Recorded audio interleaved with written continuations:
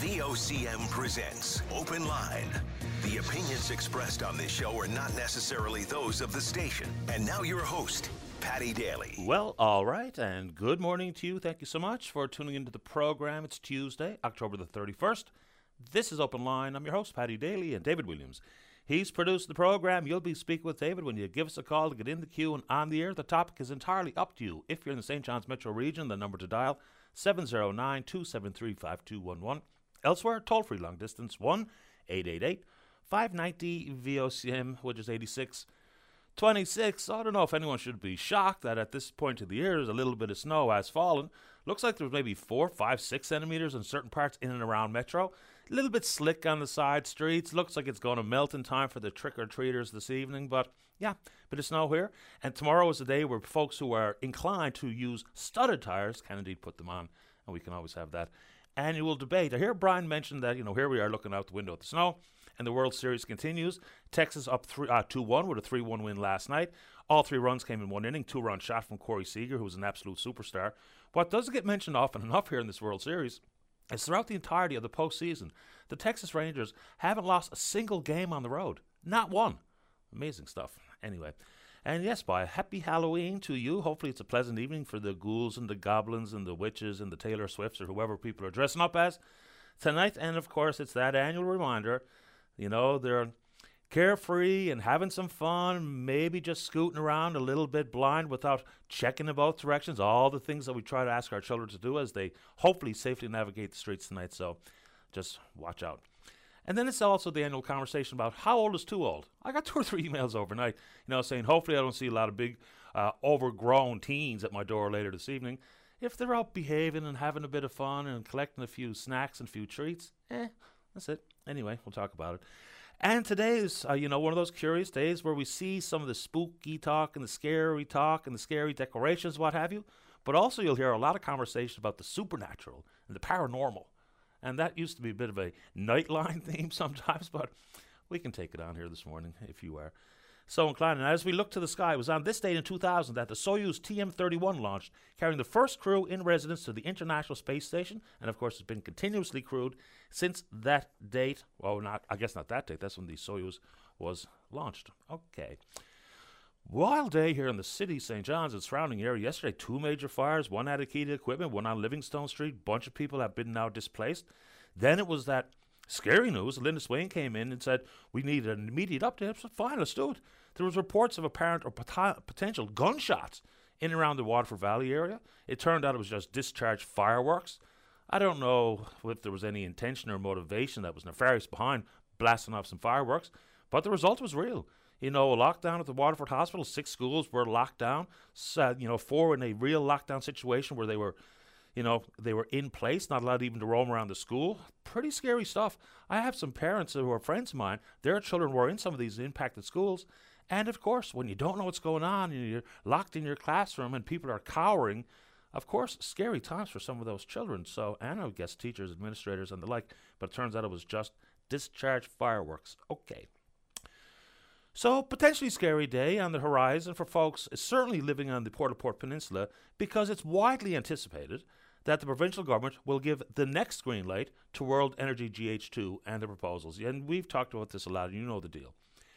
So even the Federal Minister, Stephen Guilbeault, talking about there's no need for the feds to get any further involved. They have been involved in some form. They're having a hard time describing exactly what that is. But is it the end of the road here? For the protesters who even late last week took their protest at the steps of the Confederation Building, asking for one fundamental additional layer of evaluation or analysis, and of course that would be through the Impact Assessment Agency of Canada. It doesn't necessarily take that either. I think the province certainly has its own mechanisms it can draw on further. So folks are asking for very fundamental things. That layer of analysis, which would come with intervener status and monies associated with the intervener so they can hire their own folks to bring forward their concerns with some expert analysis. So anyway, if you want to take it on, and it really does look like it's going to happen. I don't have the crystal ball, but just listening to the way the province speaks about it, the MOUs that have been signed, the appearance of the Prime Minister out in Stephenville, it really does feel like World Energy GH2 is going to continue on. Does that mean the wind turbines will eventually be erected and hydrogen will be shipped to Germany or wherever else the market might be? I guess it all remains to be seen, but today is the day. And on that front, we were told yesterday in an announcement from the Prime Minister's office that there will be a Canada-EU, European Union, Leaders Summit here in the city of St. John's, November 23rd and 24th. Okay, one thing, it will bring along further cries to unleash the natural gas reserves that the country is sitting on, of which it is expensive. Even in this province, there's trillions of cubic feet of natural gas off our shores. Oil and gas companies operating here have never been able to make a business model work, but that'll be one of the rally cries. Then they go on to talk about grow the middle class. It's a fascinating bit of political bafflegab at this point. Like, who is the middle class? Because I guarantee you, over the last 10 years, people who were in the middle class have fallen out of the middle class. It is a dwindling category of society. Who's in it? Don't know. But they continually tell us that we're going to talk about improving quality of life for the middle class. All right. Then they're talking about cooperation between the European Union and Canada, and notably building clean economies, where some of these conversations regarding hydrogen and natural gas will absolutely be part of it. So it's curious that it's coming to the city of St. John's, but I guess it's a good thing. Anyway, on that front, someone sent me a note this morning with this potential news link, and I had read the article prior, and it was about just how much Saudi Arabian oil is imported to Canada. Over the last 10 years, operators, private companies, it's important to note, the government of Canada doesn't buy the Saudi oil, right? Say, for instance, if we just earmark the Irvings. They do. They're a private company. Now, are people suggesting that they shouldn't be allowed to continue their contractual arrangements with the Saudi Arabians to import Saudi oil? But the fact of the matter is, there has been somewhere in the neighborhood of $21 billion of Saudi crude and petroleum products brought into this country for further refining. So that's a whopping big sum. People are making the equation that amount is eerily similar to the amount of money the federal government spends on the military annually. But yeah, the Saudi oil conversation is absolutely fascinating. Now, does some of that get further driven by the fact that whole Energy East pipeline went by the wayside? And there's a variety of reasons why that died on the vine. But the government doesn't buy the oil. The private companies who operate and own refineries, they buy the oil. Then we talk about what has been bandied about a lot. Not sure if it makes a whole lot of sense beyond, optically maybe favorable politically speaking. It's windfall taxes. The country has implemented a Canada Recovery Dividend, applies a 15% one-time tax on average taxable income above $1 billion in 2020 and 2021 for banks and life insurance firms. And of course they pushed back. Obviously they did. Now they're talking about numbers coming from the Parliamentary Budget Office about what a windfall tax might look like on oil and gas companies. Their profits are enormous. Totally get it. Okay, so let's see some of the revenue potential that the PBO says. It could generate, based on the monies earned in 2022, a Canada Recovery Dividend on those companies would generate $4.2 billion in revenue over the next 5 years. The profits are huge. We know it to be true. So last year was around $38 billion in profits for oil sands companies. The problem then becomes, who gets to be the person that says, this is how much is equal to excess profit, and where a windfall tax would be applied?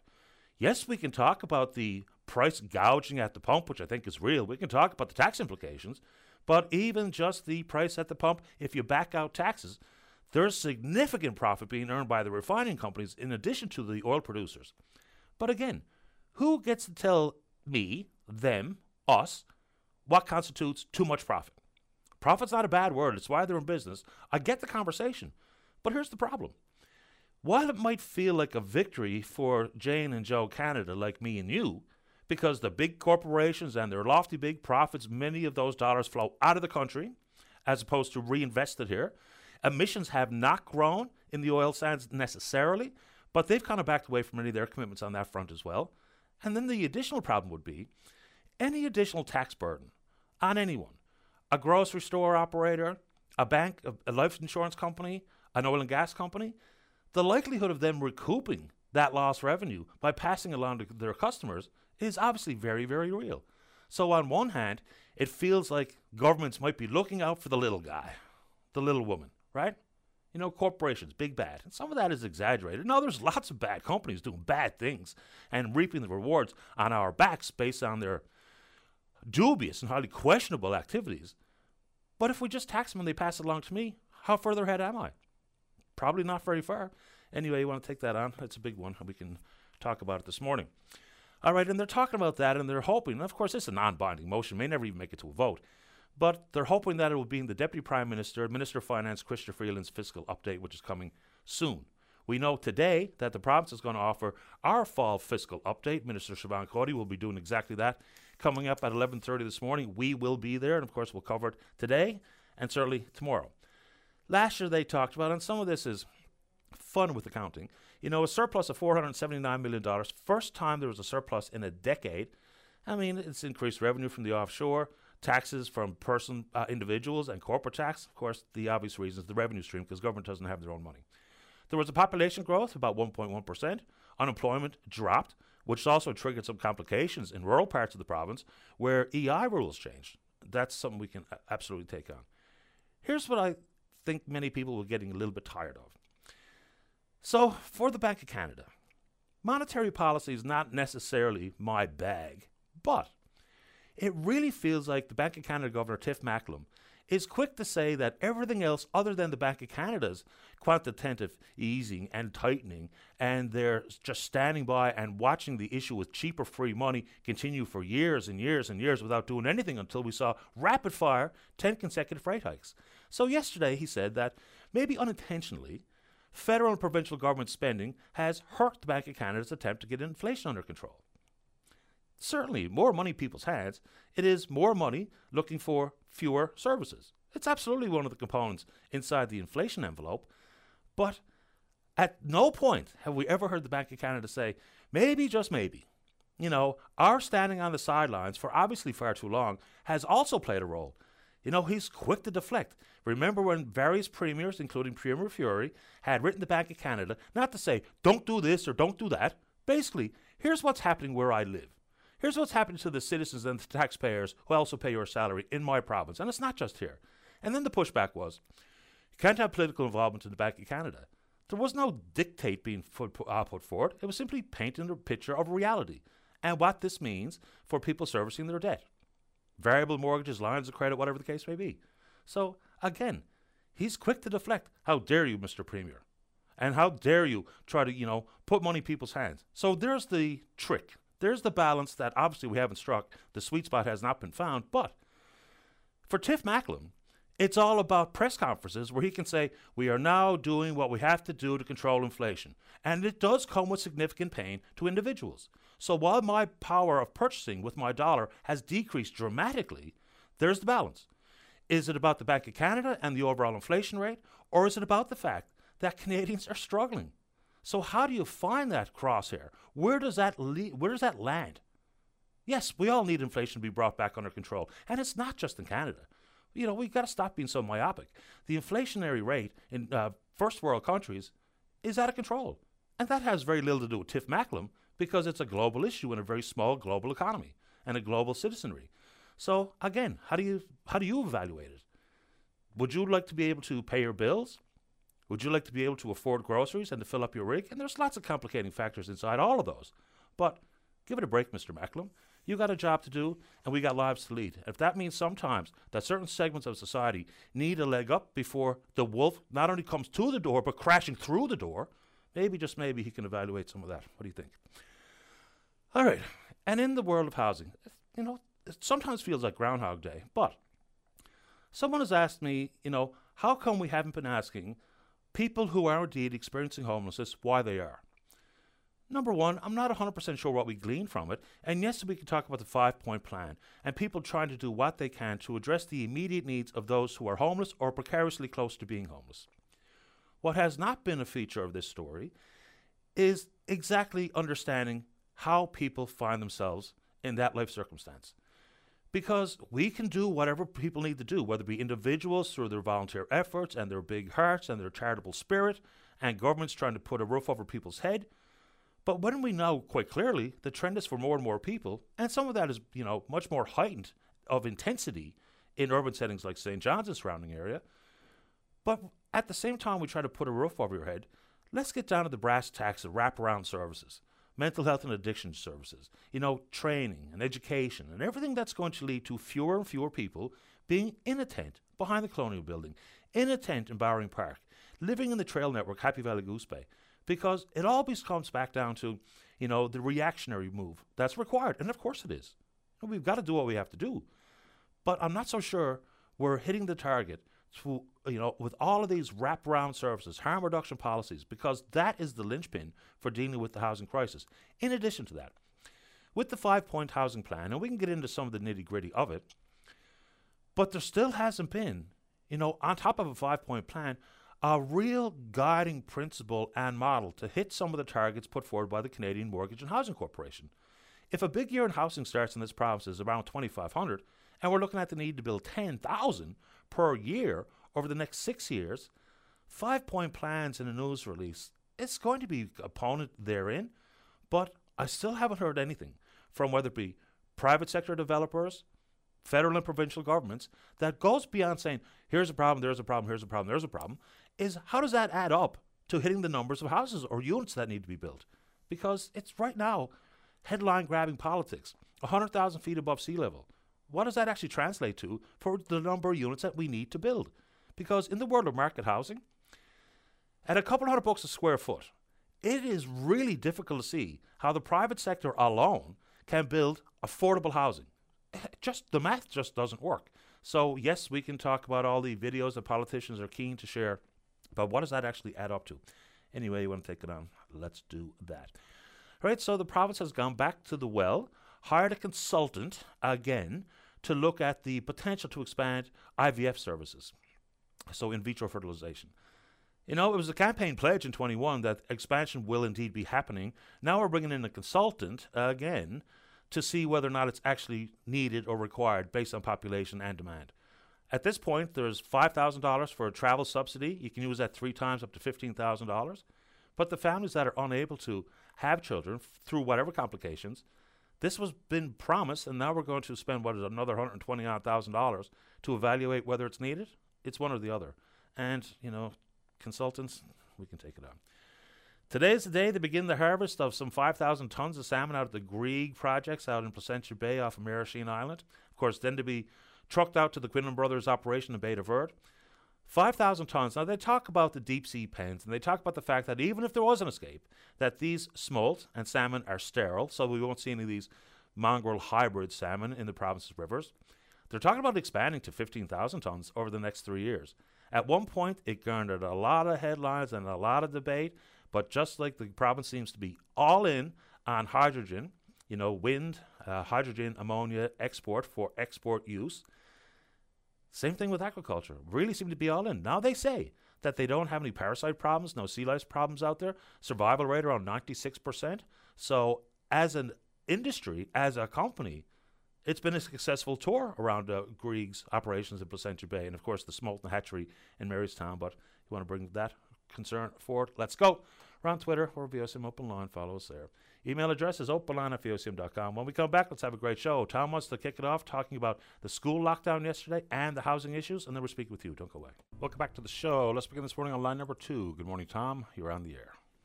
Good morning, Patty. How are you this morning? Excellent, thank you. How about you?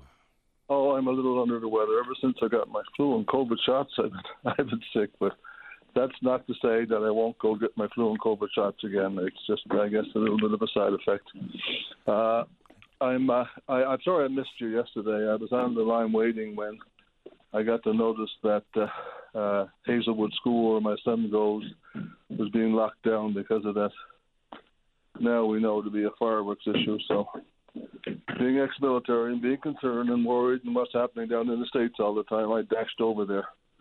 Well, like you would. I mean, when Linda Swain came into the booth here to give us that update yesterday, of course, some of what we see on TV, it's kind of hard to, differentiate about what might happen here versus what's happening elsewhere. If people hear a pop going off and schools locked down, of course, everyone's heart was in their throat, including mine.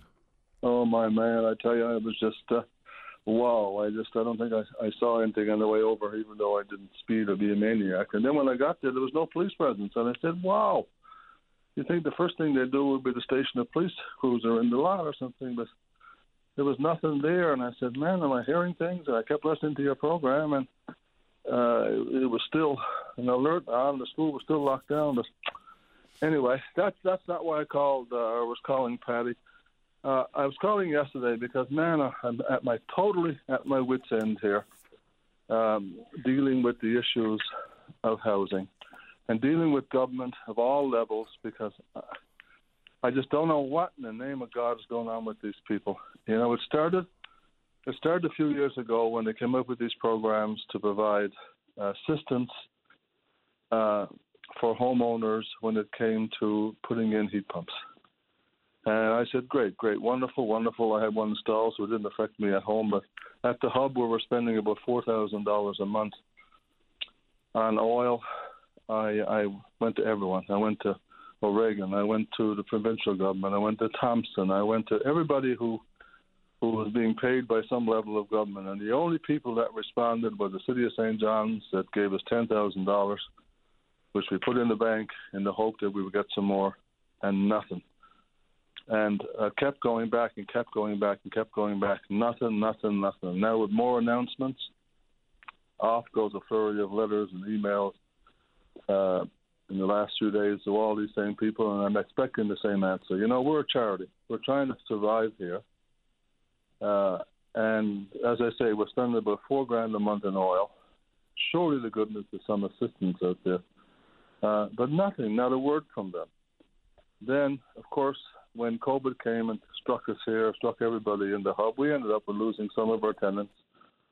And we had some space available. So a few months ago, I thought, well, maybe we could put some housing units here. So I went to a gentleman from Design Planning Company and got us to draw up some plans.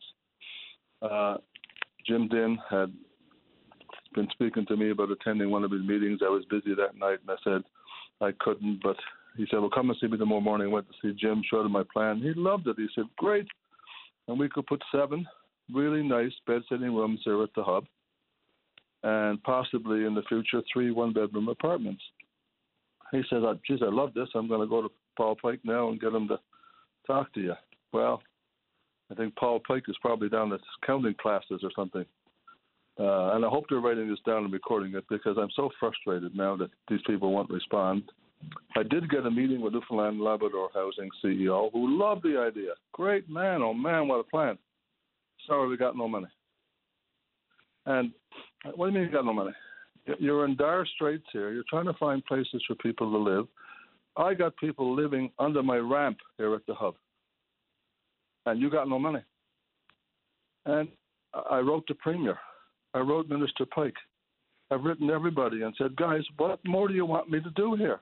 You know, I want to put these units here. I want to take people off the street and put them in, and they don't even have the courtesy of responding to me.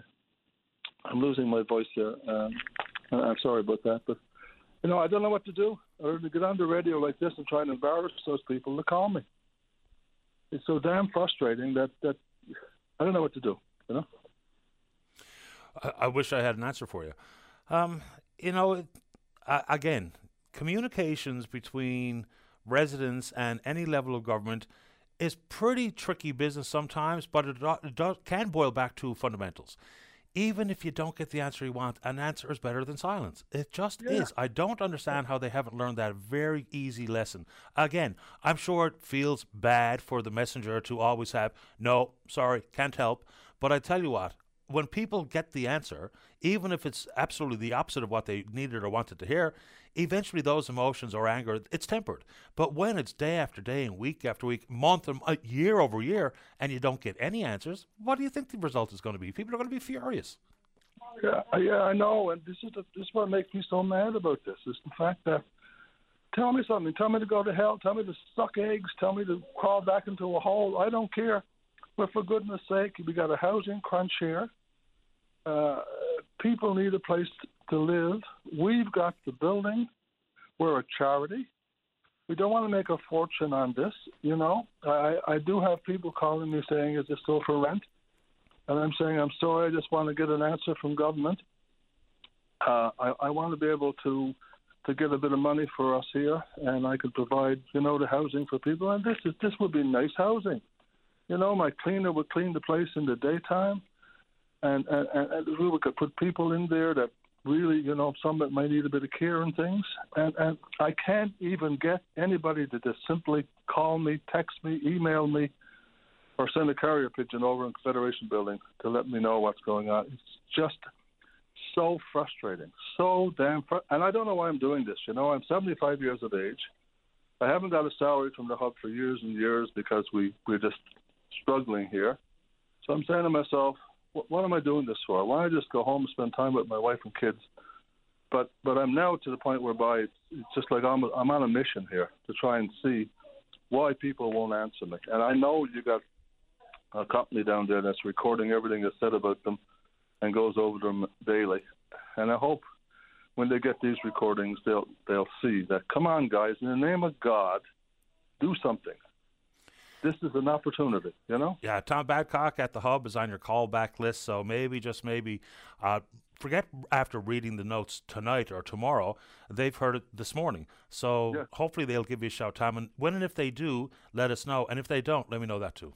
I will so. And thank you for taking my call and bearing with my frustration because, man, oh, man, I'm at my wit's end here. Stay in touch, Tom. Good luck. Thank you. Bye-bye. You're welcome. Bye-bye. We'll take a break on Tom here, but in the world of the housing issues, a 5-point plan is a good starting point. It's an excellent place to, as they call it, the jump-off point. So, number one, remove GST, HST on new purpose-built rental housing. Absolutely save developers significant monies. But how do we know whether or not the end product will hit the affordability envelope? Because that's always going to be the key here. Number two, low-interest financing program to provide financing to assist in constructing purpose-built rental units, modular, converting non-residential buildings into purpose-built rentals. Probably a very good idea. What comes out the other end insofar as price point? Number three, use available provincial government-owned land and buildings for construction or conversion of purpose-built rental housing, including modular. Excellent idea. We've been talking about that forever. So hopefully that comes to pass. In addition, let me also add, any federal land that is not being used by the federal government, does not have a purpose and or plan in place, it should be freed up right away for housing. Now, building out, not necessarily the best idea for property taxpayers either, but anyway. This one here, home ownership assistance program for first-time home buyers with lower to moderate incomes who qualify for a mortgage to access the required down payment to purchase a home. Helpful, still adds to the principal that has to be repaid, of course. Assisted closing costs up to $1,500 to match the federal first-time home buyers tax credit. Sounds good, but that's also talking about qualifying for a mortgage for units that are harder and harder to find and are more and more costly. So yes, helpful, but it doesn't address the actual bricks and mortar, the infrastructure that is a home. This one I think has a double whammy, and that's a good one. Secondary basement suite incentive, pilot project. Homeowners will be able to access a forgivable loan of 50% of the cost for renovations, up to a maximum of $40,000 over 5 years. So we'll create more units, good for the vacancy rate issue, and people will be able to create a revenue stream in their own home with the creation of an apartment. So anyway, that's the basics. And that's in addition to the $3 million that's put forward to renovate somewhere in the neighborhood of 143 vacant NLHC units. That was already announced a little while back. But anyway, that's the bones of it. Let's take a break. When we come back, Colin's in the queue to talk about what we're seeing, the atrocities and the horrific sights coming from the Israel-Gaza conflict. Don't go away. Saturday morning, join us for the Irish Newfoundland Show. Send your request to irishnl@vocm.com or submit them online at vocm.com. Welcome back to the show. Let's go to line number one. Good morning, Colin. You're on the air. Good morning, Mr. Daly. How are you this morning? Not too bad, thanks. How are you doing? Very good, thanks. Good. I want to talk about the situation in the Middle East, Gaza, and the Israeli conflict there. It's very, very tragic on all sides. Just a massacre of innocent civilians in Gaza, and what happened in Israel on October 7th. With the attack on Israel and the slaughter of innocent Israeli civilians, it's just very tragic. Well, and the reports from Israel is that killed some 1,400 people, which is an atrocity, and it's absolutely an act of terror. Now that we see the Israelis begin their ground invasion, death toll is somewhere around 10,000. That's what I've read anyway. Some 1/10 of the entirety of the housing stock in Gaza has now been destroyed. And, even the so-called warnings, which were in English on television telling the Palestinians to get out, 1 million of which are under the age of 18. Roads have been bombed to smithereens, and of course, the complexities of this are they're ancient. So, there's all the truth in the world to the fact that Hamas is shielding themselves with civilians. There's also a lot of truth, there is absolute truth to the fact that conventions of war and war crimes and crimes against humanity and targeting civilians and or different pieces of infrastructure, we're seeing it in front of our very eyes. But I'm loath to go too deep on it because I admit I don't really know entirely what to say. It's one thing to say you stand with Israel, as the country has said, but then there's also, for anyone who's considers themselves a progressive, between the kidnapping of Israeli children, the death being suffered at the hands of Gaza and Palestinian children, the atrocities are real. There's not a lot of talk about humanity, just a lot of talk about what side you're on. Yeah, it's kind of like you've got to take a side, It's your the appearance is that you're either with the Israelis or you're with the Palestinians, and it's a mutually exclusive scenario. You got to be with one or the other, and that's not necessarily so. You can be for peace and just to stop the fighting and the killing, and it's the people who live there on that landmass ultimately who will have to decide that they've had enough of the killings and the bombings and the shootings, and they just have to decide to number one, to live in peace and harmony, irrespective of where you draw a land border separating one country from another or one jurisdiction from another jurisdiction. It's the same sort of thing with that has happened with the Northern Irish, Northern Ireland issue, with the British and the Protestants. The people who live there, it's one landmass. It's all over religion and hatred, and you can couch it however you want. But ultimately, it's the people who live there. They had to get sick and tired of the killings and the bombings and the shootings and the stabbings, and decide we've had enough. And of course, there's always room for outside actors, be it like this country or the Americans or some other country or group of countries, to facilitate a road to peace and peace agreements and hopefully treaties and things like that. But there's no talk of it. People who live there, right? There's no talk of it. No. Just look at what's happening in the Mediterranean. So they're creating a NATO naval bubble around Israel. Gaza and the Hamas doesn't have a navy. So I'm sure that this is more about Iran than it is about anything else. But when we're talking about roadmaps to peace, whether it be in Ukraine or in Gaza or in Israel, when the militarization happens as breathtakingly quick as it has, therein gets lost the conversation around whatever peace looks like. You can go back to the 1948 purge and some 700,000 Palestinians, who fled. And all the way to modern day relations, we talk about two-state solutions and moving around embassies and the like. Has that made it any more peaceful? Possibly in some form. And, even what we've seen over the years regarding attacks, terrorism and otherwise, when that rocket was launched killing 1,400 Israelis, the outcome is predictable. Now, not to say that there's any forgiveness could be or should be ever associated with, war crimes, but it's the atrocities are unbelievable. There's 2 naval aircraft carriers belonging to the United States that have popped up here now. I think they're both on site at this moment in time. And that comes with deadly force. Yeah, you get not only the aircraft carriers themselves, but you get all the submarines and the destroyers and frigates, and there's a whole group of other ships that go with that group, right? You're talking over 5,000 personnel, Navy personnel, and it's just massive. And the thing is what you're trying to deal with Hamas. Hamas is not a nation state. It's not a identifiable government.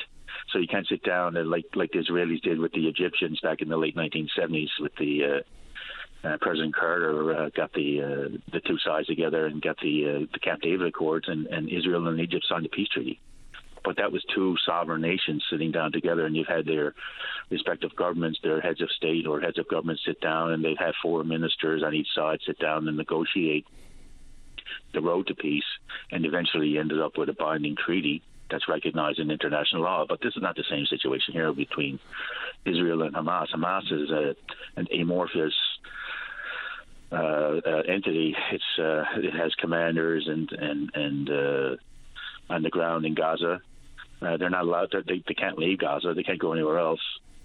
So they're either, when they launch an attack, they're going to be either captured or killed by the Israelis. You can't sit down and negotiate with them. They're not an internationally recognized government. It's not a the Gaza Strip is not an internationally recognized sovereign state, right? No, I mean Hamas is a terrorist organization. The Hamas leader doesn't even live in Gaza; lives in Qatar.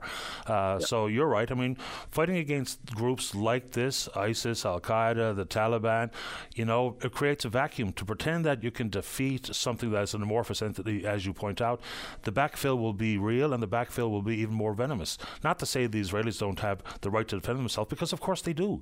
But you're fighting against people who are not, like, they don't have a seat of government. People say, well, there's Palestinians, they voted for Hamas and this is what you get. You knew what you were getting yourself into. But that's kind of saying that the election 17 years ago, I think was the last one, is conducted like it is in other more modern first world nations. It's not. I mean, it wasn't go to the ballot box, safe, no repercussions, no threats of violence, no opposition candidates being shot dead in the streets by Hamas. It's not an election like we think about elections. It's not that at all. So to say they voted for a terrorist organization is a little bit of an oversimplification, I think. You're right. And the overarching issue here, the elephant in the room here, is Iran. Iran is funding Hezbollah and Hamas. They are the terror proxies of that country. And I lay this directly at the hands of Iran. Iran is funding them with military equipment, rockets and ammunition and other things. The money is being back-channeled through, in large part, through Iranian oil sales. So all these rockets and everything are getting into the Gaza Strip through Iran, and Hezbollah and Hamas are the terror proxies carrying out the attacks on Israel. You look at the geography of the area there. You have the Golan, situation in the Golan Heights, bordering Israel and Syria. There were attacks there the other day coming in from that area. You have southern Lebanon, Hezbollah is there. They have over 100,000 rockets pointed at Israel, just in southern Lebanon. So Iran is a major player in this, even though they don't officially acknowledge it. And the overarching issue is, I think, with Iran and Israel and Iran's race towards developing a nuclear weapon. Since they pulled out of the JCPOA, the Joint Comprehensive Plan of Action that was negotiated by the Americans and the Europeans. And then you had Trump come into power, and the very stable genius pulled his country out of that agreement. So now Iran has decided to move forward with its nuclear program and its uranium enrichment facilities at its nuclear power plants there. And that's just Israel had repeatedly stated that it will not allow Iran to build a nuclear weapon.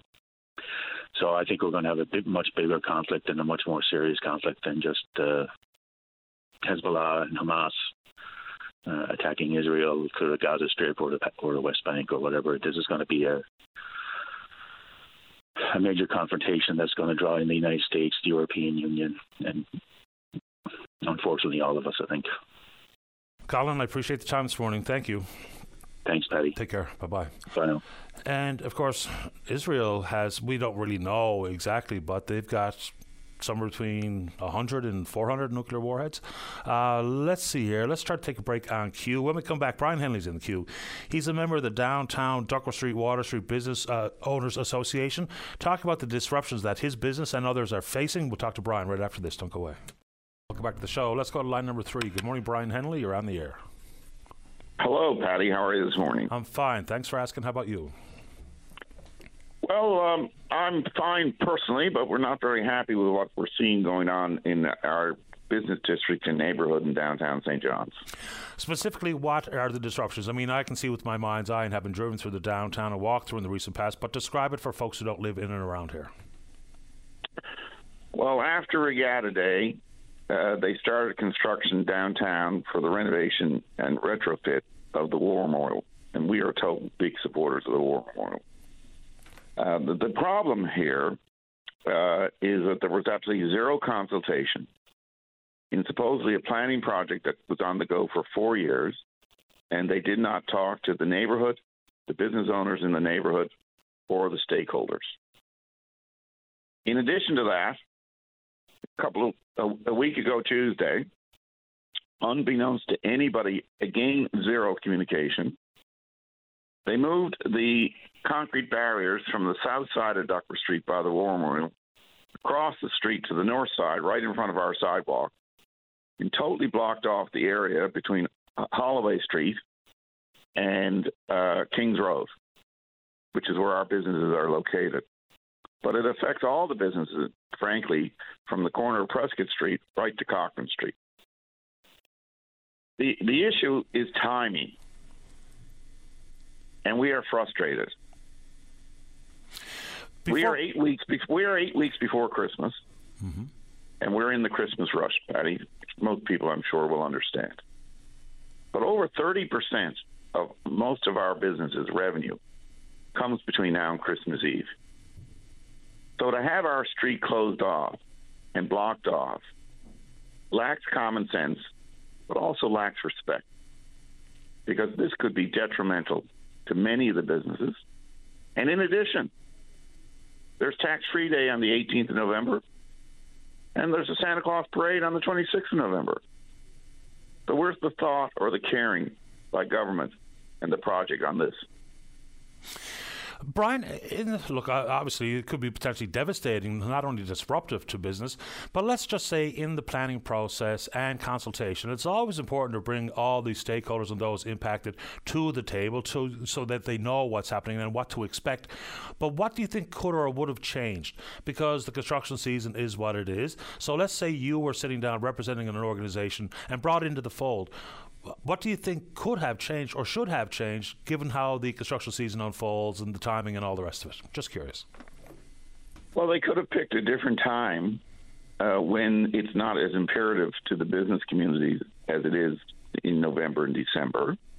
Number two, if we had had some input, we might have been able to come to a solution that was beneficial to all. So, for example, we're losing 9 parking spots permanently on the south side of Duckworth Street because they're taking over the sidewalk and they're taking over all the parking spaces to expand. And that makes no sense to us because, frankly, Duckworth Street is now becoming, instead of a 4-lane street, a 3-lane street. And we're just had our first sign of snow this morning. And if you wanted to talk about snow clearing and safety and traffic management, that makes no sense in the oldest city in North America, where both Water Street and Duckworth Street are narrow streets to start with. What has the impact been, let's just say, on percentage-wise? I know there's one business down there that's laid off a significant portion of their staff, somewhere like 70 or 80 or 90% of them. What has been the impact, say, percentage-wise, lost revenue? It's been a very significant, it varies by business, but all businesses have been impacted. Some are down 70 and 80%, but most are down, very high digit numbers. We have one business on our strip that in a 2-day period last Thursday and Friday didn't see a single customer. And not a single customer means not a single dollar. So in the short term, whether it be for tax-free day or to try to ensure that the Christmas rush season is as best possible, given where we are, is there any steps, small or otherwise, that can be taken? Because construction and the tear-up is real and it's not going to be settled before the 18th of this month. But are there things that can be done to make it easier or better for you? Well, we've been pushing very hard with the government since August when we met on the 21st.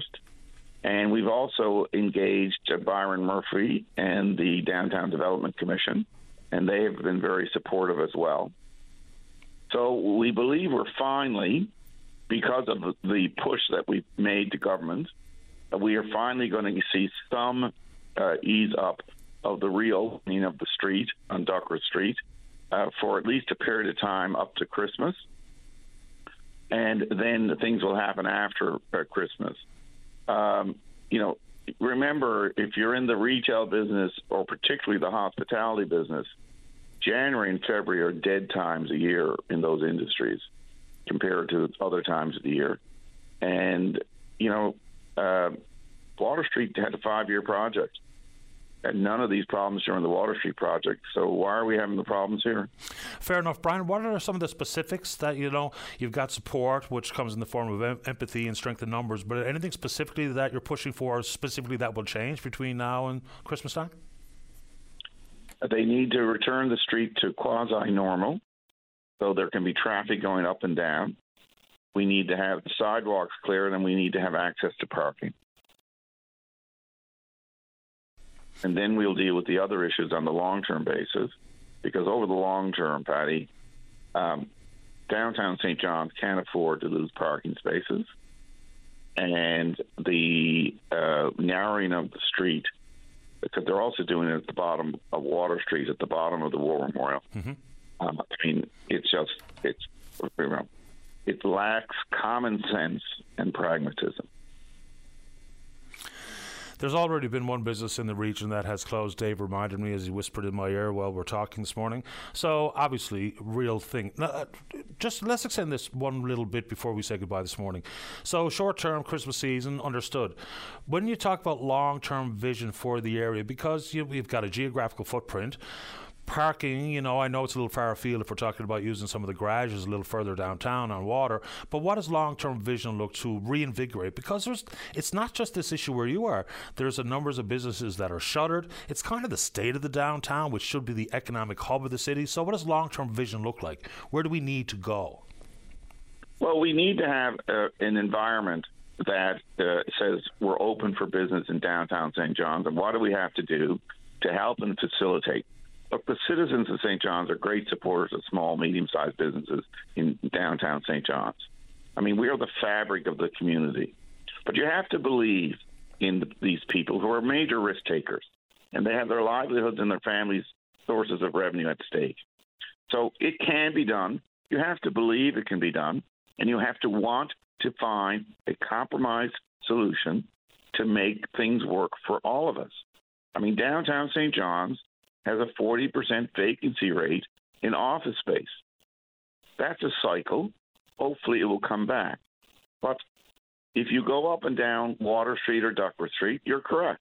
There's storefronts closed that shouldn't be closed. This is a neighborhood that has been a vibrant, successful group of people. Modern Shoe Hospital, for example, has been there since 1951. Fred's Records has been there for 51 plus years. We're there 22 years. Others are there longer, but we have some brand new businesses who, candidly, you can't get near their premises with this construction project, and they've laid off 80% of their employees, and their entire life savings are at risk. I mean, if you were in a business and in a 6-8 week period, 30 to 35% of your gross revenue is at jeopardy because of a project that's ill-planned and ill-communicated by government, you'd probably be pretty concerned and frustrated as well. Well, of course. And I needn't have any skin in the game to be concerned because for every reason imaginable. So an expanded tax base that becomes a retracted tax base, which becomes further opportunities for competition, further shopping opportunities, loss of jobs, it's bad for me. I might not have any of my own physical money invested, but it's bad for all of us. And remember, Patty, water seeks its own level. So my glass is always half full. And government is there supposedly to provide an environment that's conducive for expansion and development and growth, not the opposite. I appreciate the time this morning, Brian. Hopefully there could be some sort of compromise because the work was always coming and people knew it when we even heard announcements about the creation of the Tomb of the Unknown Soldier. The area needed a facelift, and of course I got the national designation as a war memorial. It's only the second one in the country because of our position pre-Confederation. So there was a lot of work that had to be done, but as usual, timing is everything in every issue we talk about. Brian, good to have you on the show. Good luck. Keep us in the loop. Thank you very much, Patty. Appreciate your time. My pleasure. Take care. All right. Bye-bye. You know, it is a bit of a shame. And it's not just downtown St. John's that has come upon some difficult times. Even things as fundamental as the want for people to put their businesses, small, medium, and large, in commercial real estate spaces. The concept of remote work, it may not be great for some businesses or some industries, but it's still happening. And so there's been a lot of things that have changed, and changed very quickly. But the downtown core just needs to be better for all of us. Accessible, cleaner, some of the businesses that are shuttered. I know that's a cyclical issue. We've talked with the folks at downtown St. John's. It's not just something new today. It happens in cycles. It seems to be particularly bad right now, and I guess we should all use contextual numbers and comparatives over the number of years. But it's still not great. That's one thing for sure in the downtown. Let's check in on the Twitter. We're a VOCM Open Line, you know what to do. And then, of course, with some of these access routes, rapid routes, more and more people are riding Metrobus. Their capacity numbers are way up. So, making it easier to get down there, making it more timely with rapid-fire routes to get in and out of there, whether it be just simply back to your car. Not talking like just simply like park and ride for a Growlers game or a Rogues game, but that thought, I know it's not really part of our day-to-day thought process about public transport, but that also plays a role. Let's take a break for the news. When we come back, Dave wants to talk about the role that the federal members of parliament are playing here in the province, and then Jamie Baker, who's the executive director of the Newfoundland and Labrador aquaculture industry, talking about oysters. Don't go away. Start your day off right. Get the latest updates on news, traffic, and weather conditions, plus interviews with today's newsmakers. Your go-to source before you get on the go. 5:30 to 9 a.m. weekdays. Your VOCM mornings. Welcome back to the show. Let's go to line number 2. Dave, you're on the air. Thank you. Good morning, Patty. Good morning. A couple of items I just wanted to just comment on. Like all Newfoundlanders, I was pleased with the suspension of the carbon tax on a home heating fuel. It didn't go near far enough, but I think the MPs that represent us in Ottawa, they continue to vote for the carbon tax. I just don't see it. Every time a Newfoundlander fills up his car with gas or goes to the grocery store, pays the excessive amount due to taxes. Just think about what these MPs are doing. They're not representing us. Don't vote for them. I just don't see the common sense to it. MPs are supposed to represent the people, and this tax is very flawed. Everyone knows that. That was the first couple of comments I wanted to make about the MPs. The other issue I wanted to comment on was the announcement of Jerry Byrne on behalf of the provincial government that he's very pleased that they're on target to bring in 5,000 immigrants this year to the province.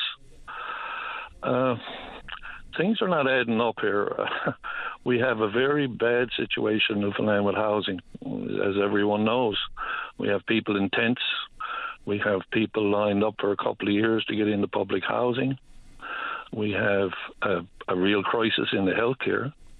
We have well over 100,000 people without doctors, shortage of nurses. It doesn't seem to be getting much better. But we're going to layer another 5,000 people on top of this with no housing. It's just, to me, seems to be a plan to please Trudeau.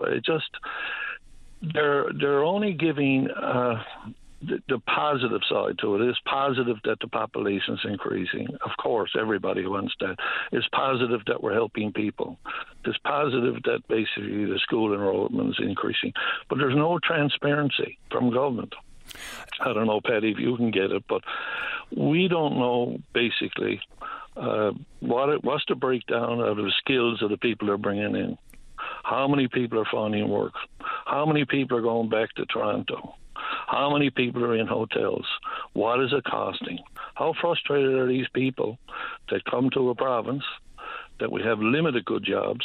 Or, as you know, a good portion of the population, we have our sons and daughters working on the mainland because we can't find good jobs. And the jobs, a lot of the jobs they're filling are in the food industry. You know, the Newfoundlanders that came out of those jobs, where did they go? Did they get better jobs? Or do they even want those jobs? I think is a question we also have to ask ourselves. Is, like, for instance, it's hard to know exactly. We identify newcomers in unfortunate ways. So if I go to for instance, a fast food restaurant and see someone who some people might think, well, that's obviously a newcomer to the country. Are they here as a result of immigration? Are they here as temporary foreign workers? Because there's a lot more moving parts to it than simply they're all newcomers and they came all in one silo. The federal government and their numbers, look, it doesn't make anyone a bad person to ask the question out loud. Have we tried too much, too quick? And the answer is probably yes.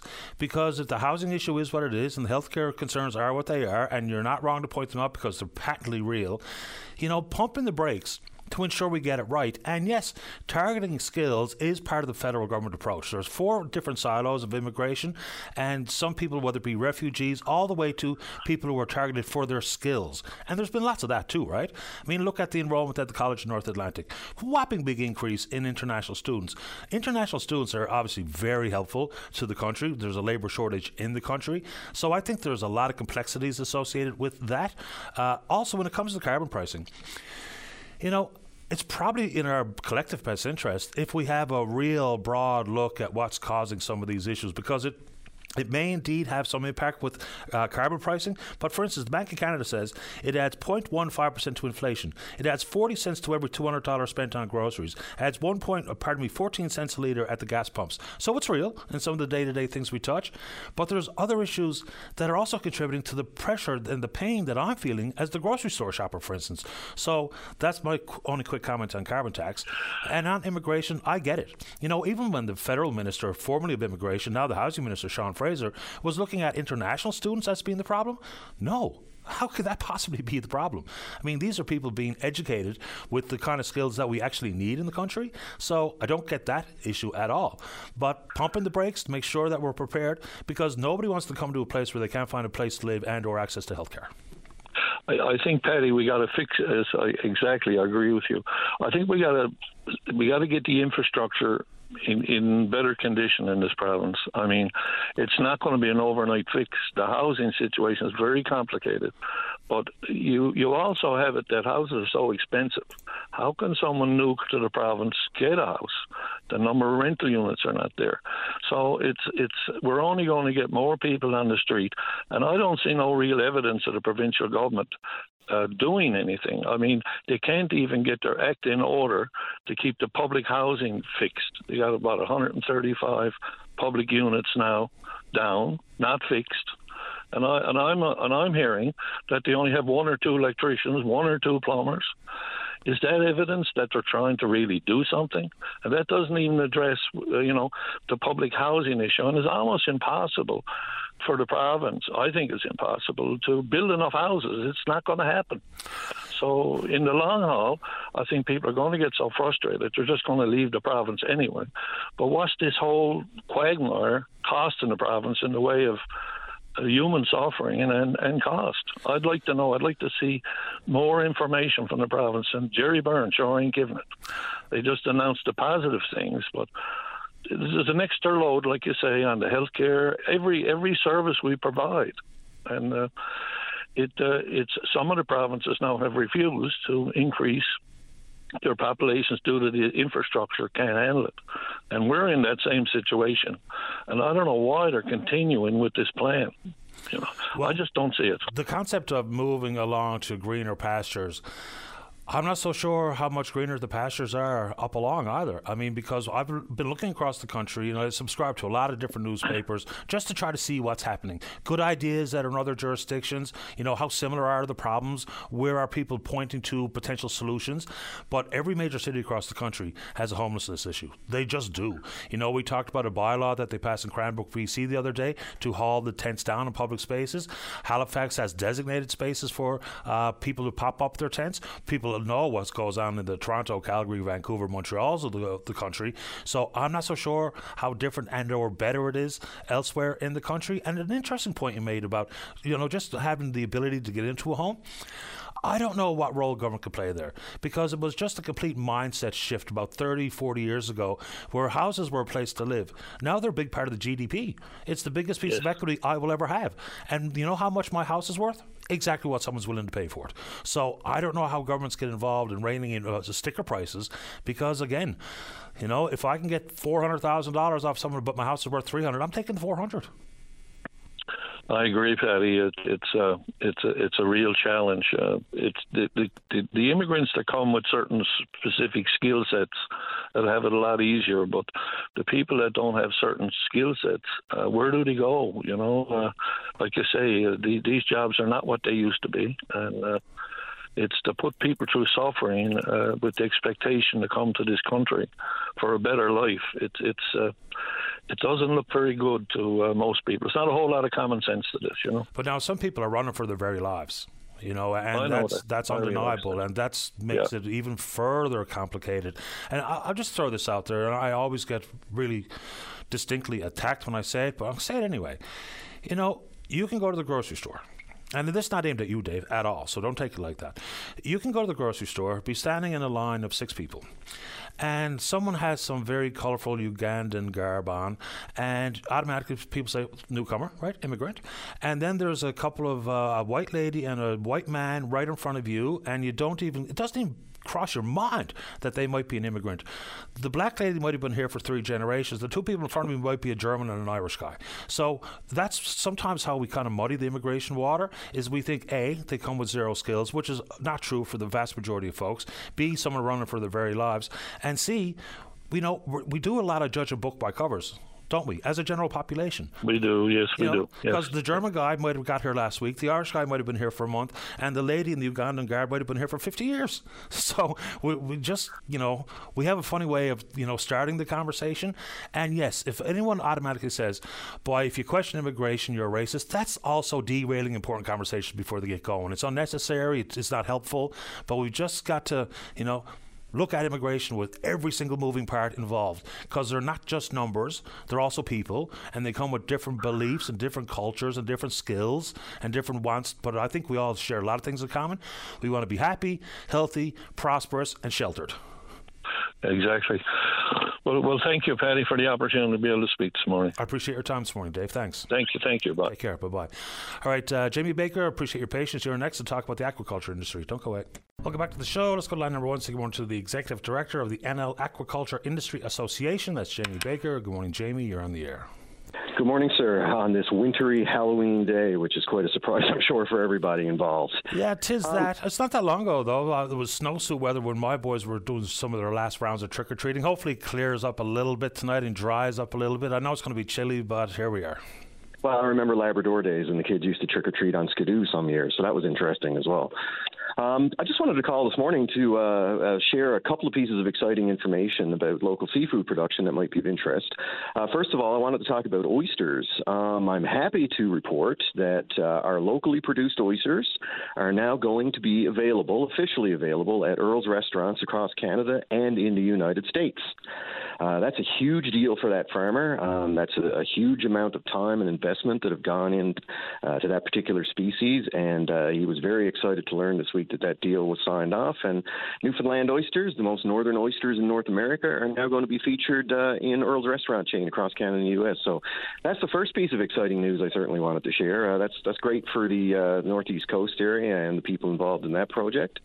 And the second piece, of course, as you've probably been hearing, is that Grieg Seafood NL on the South Coast is now into their first harvest of commercial salmon. And those are currently being harvested and processed and going to market. So those two things we're pretty excited around here this week to have some good news to share finally on the seafood production side of things. Tell us about the scope of the aquaculture industry regarding oysters. Well, oysters are a new species for us in this province, and it takes a significant amount of time and money to get them off the ground. So about 4 or 5 years ago, a local producer decided to give them a try, and it takes a long time to grow an oyster, as you know, and they had to get them into the province. They had to do all the paperwork necessary to get them in and raise them and house them and then get them out in the water, and it's really a monumental task. And I was fortunate enough to actually be on the primary oyster farm in the province down on the Northeast Coast earlier this year, and just to see the labor-intensive work that goes ahead there. You're talking about thousands of cages in a nice tucked-away little area, and they have to be turned manually every single week, a couple of times in some cases, so that they can be in the water and out of the water.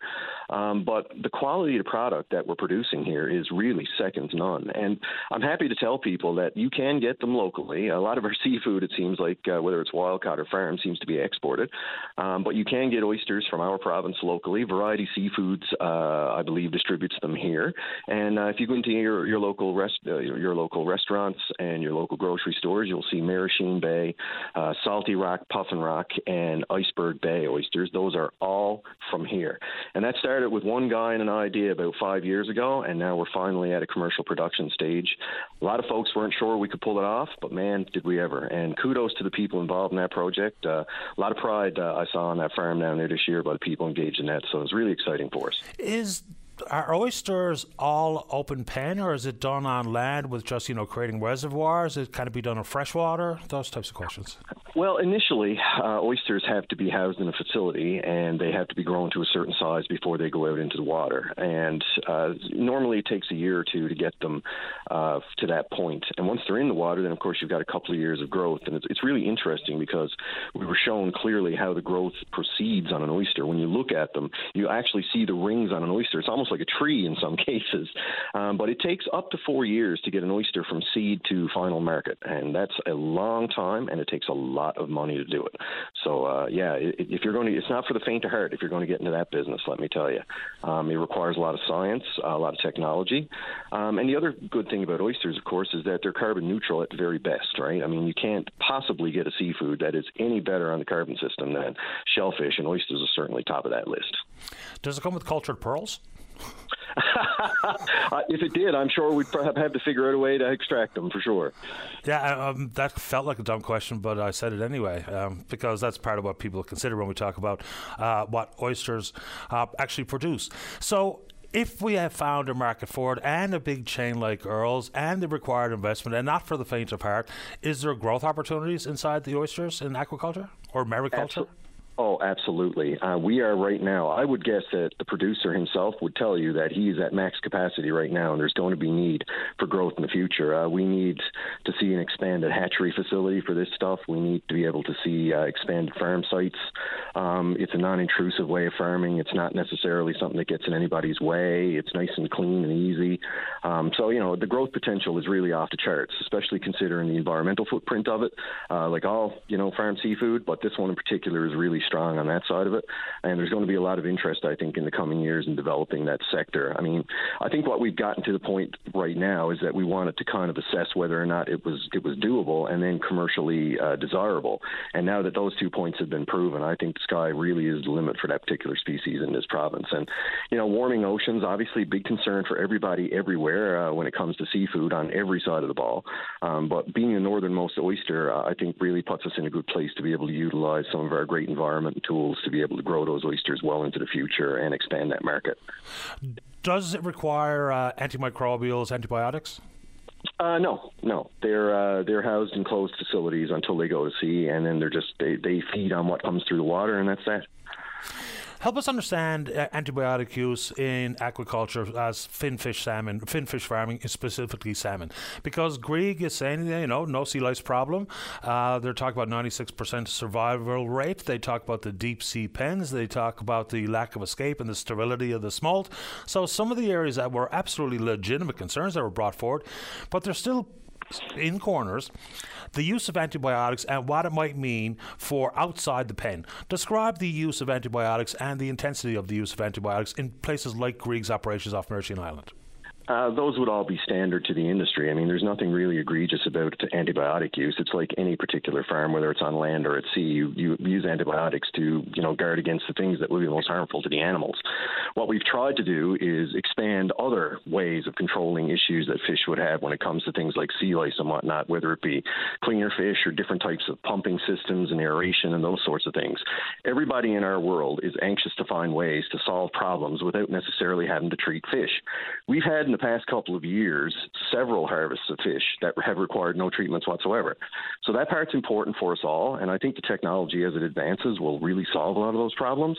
On the cage side, as I've said many times, we've seen lots of advances in cage technology that not only prevent, or I should say, secure containment, but also that provide, better health and welfare for the animals. We're talking about bigger cages, less fish, more room to maneuver. It's more natural for them. All those things matter in the grand scope of things, right? It's not just necessarily one tool. It's a whole array of tools that you can bring to the fore. And every tool that we can bring to the fore that provides green technology that doesn't require treatments, that's where we're at. That's what we're after. Have all of the aquaculture operations, because, it was that thought that because of sea temperatures, the fish will congregate at the bottom, and consequently we saw the massive die-off. Then they said, well, the solution there is deeper nets and aeration systems to be installed. Have all the operations gone down that road? Because if not, it's just a matter of time before we see another die-off or a mass escape, whether it be a tuna ripped through the side of a cage or what have you. So have all the operations moved to those technologies? Yes, they have, in different forms. Obviously, every company uses different proprietary technology, but all with the same focus. The cages themselves are interesting because all cages that I know of now are using what's called steel core technology, and a tuna is not getting through that, let me tell you. I can tell you that in 2022, we lost one salmon, and we got that one back within 10 minutes. So technically, we didn't lose any, and that's a testament to the training that's been provided to people and also the technology that's been employed on farms. So that's the first thing.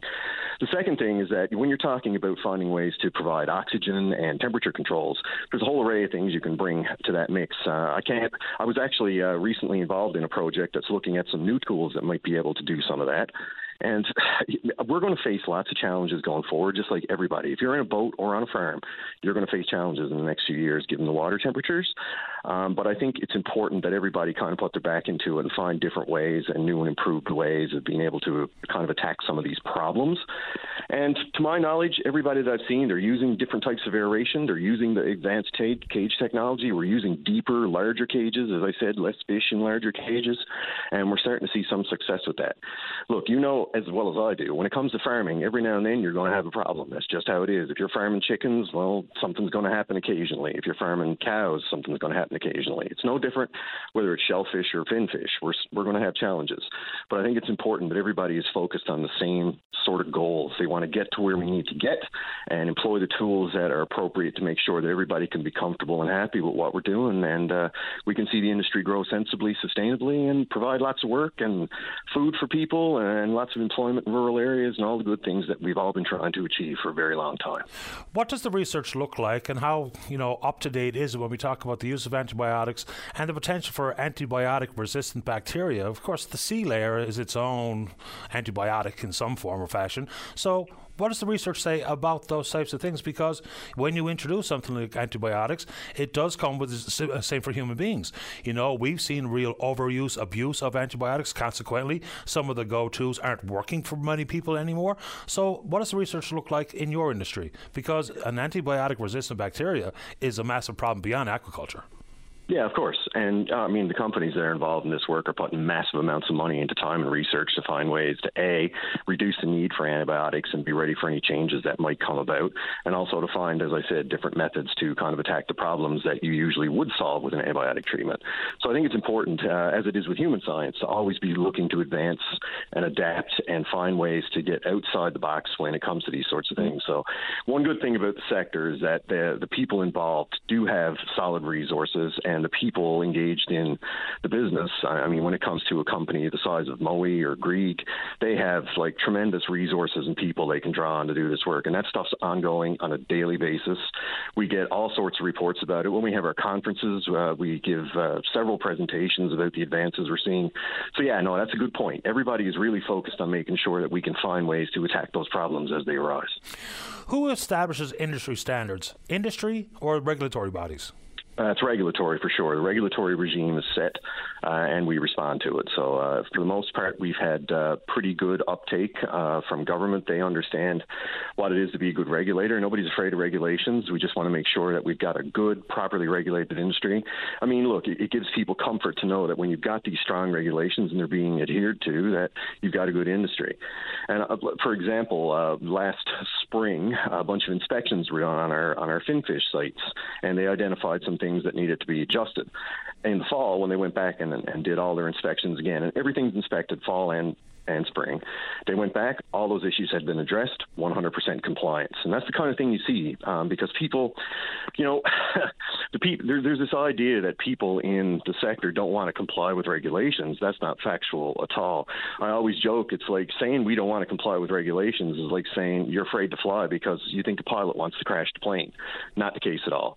Our people want to make sure that our animals are well looked after and that they have the best welfare and that they have the best situations possible. And I think that's an important part of what we're trying to accomplish on all levels, whether it be shellfish, finfish, or what have you. What can you tell us about Grieg's decision to move their processing down to Quinlan's operations in Bay de Verde? Don't know much about that one. That's a company decision. I know there was a lot of internal discussions about how they would do that. So I really don't have much insight to give into that beyond what the company's already said. But I know that the plant is ready to go, and they are in the process of processing, which is, I guess, a bit of a redundant sentence. I think it's a couple of years they've got that deal in place. They are going to expand their operation. They're right now harvesting about 5,000 tons, I think. I think their goal is to get to about 15,000 over the next few years. And, as they grow, there will be need for increased processing capacity. So, there could be lots of different opportunities for different places as those things start to develop. Appreciate the time this morning, Jamie. Thank you. Oh, always a pleasure, sir. Take care. You too. Bye-bye. It's Jamie Baker, Executive Director at the NL Aquaculture Industry Association. Break time. When we come back, Tina Bishop with the Community Food Sharing Association. She's the General Manager. Brian wants to talk about what he heard from Minister Goody Hutchings about the carbon tax. Controversial, certainly western part of the country. And Al wants to pick up on what Dave had to say about a variety of things regarding immigration and doctors and houses and the like. Don't go away. Stay informed and have your say on the news of the day with your VOCM. Join Linda Swain weekday afternoons from 4 to 5 p.m. for an hour of talk and discussion with decision makers and listeners like you. News Talk on your VOCM. Welcome back. Let's go to line number 4. Say good morning to the General Manager at the Community Food Sharing Association. That's Tina Bishop. Hi, Tina. You're on the air. Thank you, Patty. Patty, I was calling today just regarding, I know there's been some discussions around food banks in the province and their role in helping, deal with the food insecurity issues. And so I just wanted to give you a call today. I'm sure you're aware that Food Banks Canada has released their hunger count report for 2023, and we're actually seeing some disturbing trends in that report that we're experiencing not only in the province but in Canada as a whole. Absolutely. The national numbers are staggering. Since they began compiling data in 1989, food bank usage is at record levels. Absolutely.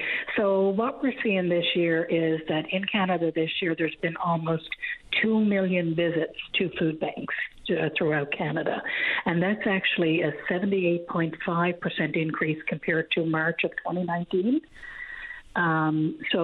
These numbers are significant numbers. And here in our province, in Newfoundland, we're actually seeing a 44.1% increase in the number of visits at food banks since 2019. And when you break it down even further, it becomes more, I don't know what the right word is, concerning. If a third of the food bank users are children, but children only represent 20% of the population, that is overwhelming. 10% of the visitors are seniors. Only 65% claim social assistance as their primary income. So that means 35% are working folk who don't have any other option but go to a food bank. it's staggering numbers. It is certainly staggering numbers. When we're also seeing, Patty, an increase in, we talk about the rental market and the shortage of properties available to people. We're noticing a trend in actual homeowners that are having to turn to food banks as well. So we're actually seeing right now that 20% of food bank users are actual homeowners.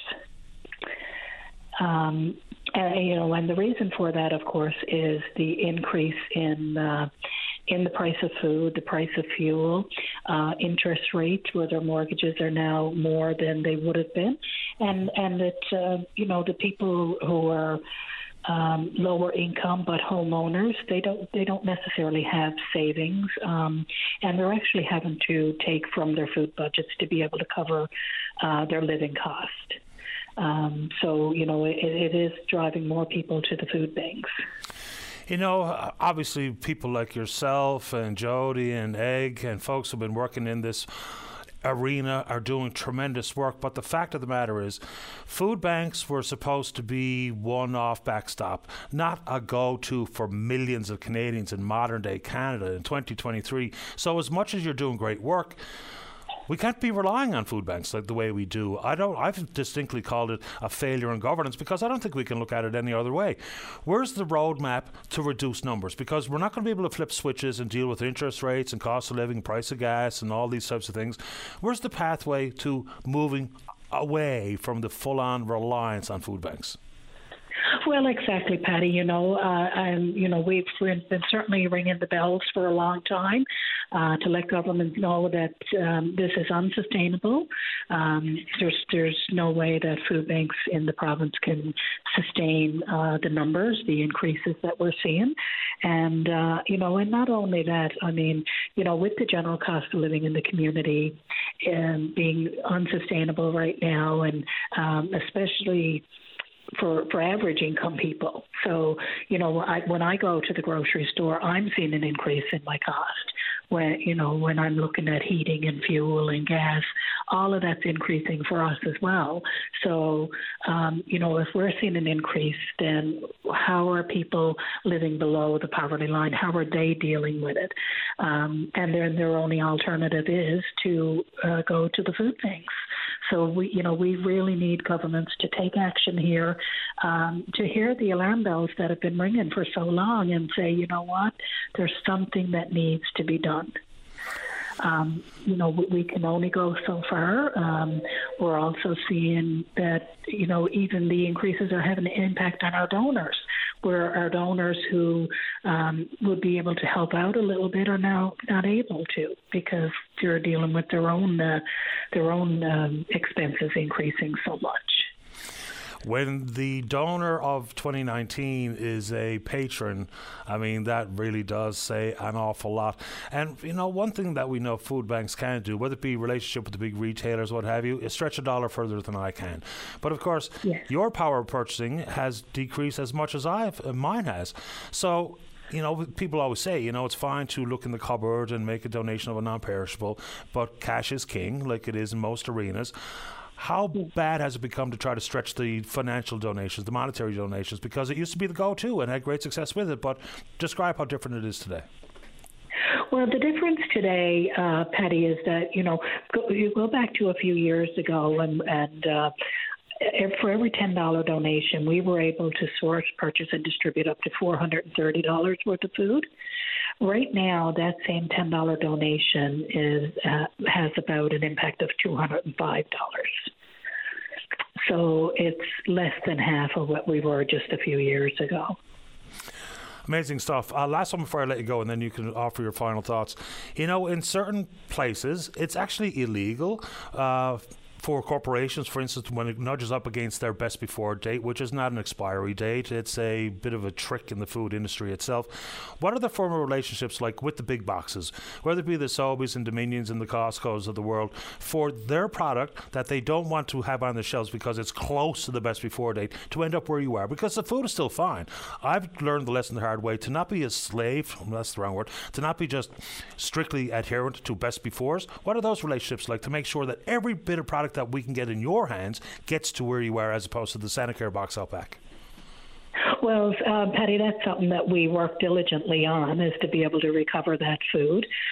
We do have a great relationship with Loblaws, Sobeys, Costco, Belbin's, Atlantic Grocery, and numerous others that, they come on board and they certainly help us out. And the majority of their product is actually coming to us and then is distributed to the food banks across the province. So right now, we have 60 food banks in our membership. That takes a lot of food. That takes a lot of food to be able to maintain all those food banks. Yeah. Are there standard guidelines to ensure that what's being offered to food bank users or patrons still does have the quality? I mean, it might be not as great as it was a week prior to the best before, but what's that kind of oversight look? Are there guiding principles? Because sometimes, even with the best intentions, some of the food might not be what it should be for people who, regardless of their socioeconomic background, they're hungry and they need, but they also need it to be fit to eat, so to speak. What are the guidelines? Absolutely. So, yeah, we do have a set of guidelines, and it's actually through Food Banks Canada, where we have charts of, how long that food could be good for past the best before date. And keep in mind, it is a best before date. So canned products are good for a long time after the best before date. And there are guidelines when it comes to dairy and frozen and fresh foods and things like that. So we do have that, and that's available to all food banks in the province so that they have that readily available when they're, when they're sorting the food that comes into the food banks. Tina, appreciate the time. Would you like to say anything else this morning? I just want to make it aware that we are in a crisis situation right now. We don't see these numbers as being sustainable, and we really, need to have government to hear those alarm bells that have been ringing and help us be able to help do what we do. And we certainly need to have a strategy in place to address some of the issues. It's not just the food issues, but it's a whole, I guess we could say it's a broken a social safety net system. So we need to address the housing issues, the mental health and addictions, the food crisis, and, the low levels of income support and things like that. So I think the system really needs an overhaul right now, and to be able to help people that are struggling throughout the province. I appreciate the time, Tina. Keep up the good work. Thank you so much, Patty. Take care now. You too. Bye-bye. It's Tina Bishop, General Manager at the Community Food Sharing Association. When you look at the numbers of children, and amazingly, how many kids in this province, going to school is the one surefire place where they have an opportunity to get something to eat. Amazing stuff. A third of the users are children. And children only represent 20% of the population in this province. Then you juxtapose that with, say, for instance, the Canada Child Benefit. And the federal government is pretty consistently telling us just how effective that has been to lift hundreds of thousands of children out of poverty. But of course, since 2019, a lot has changed. So while we've lifted so many children in particular out of poverty with tax benefits, or the child benefit, which used to be taxable, but that stopped, was given an exemption in 2016. So just compare and contrast those two numbers. Lift you up, and then food bank numbers. Let's take a break. When we come back, Al wants to talk about what Dave had to say, and Brian's there to talk about comments recently made by Minister of Rural Economic Development, Goody Hutchings. Don't go away. Welcome back to the show. Let's go to line number 3. Brian, you're on the air. Good morning, Patty. Good morning to you. My name is Brian Pike. I'm from the lovely town of Pasadena in the beautiful district of Long Range Mountains. Lovely. I'm phoning today regarding the reduction of carbon tax on home heating fuel, which I welcome for all people in Newfoundland as well as the Maritimes. It's a start, but it's only a drop in the bucket. The reason I'm calling today is a statement that was made by our MP in the House last week, when she made a statement suggesting that if people in the prairies wanted a similar exemption, then they should vote more Liberals in the prairies. And I was very annoyed to see that, because if that's the mentality that we're going to run this country on, we're going to create a lot of division. And getting back to this reduction in the taxes, I don't think we would have seen that at all if the polls had been up for the Liberals. I think this is a result of strong arguments against that carbon tax that the Conservatives are putting forward, and the fact that the Liberals are falling in the polls.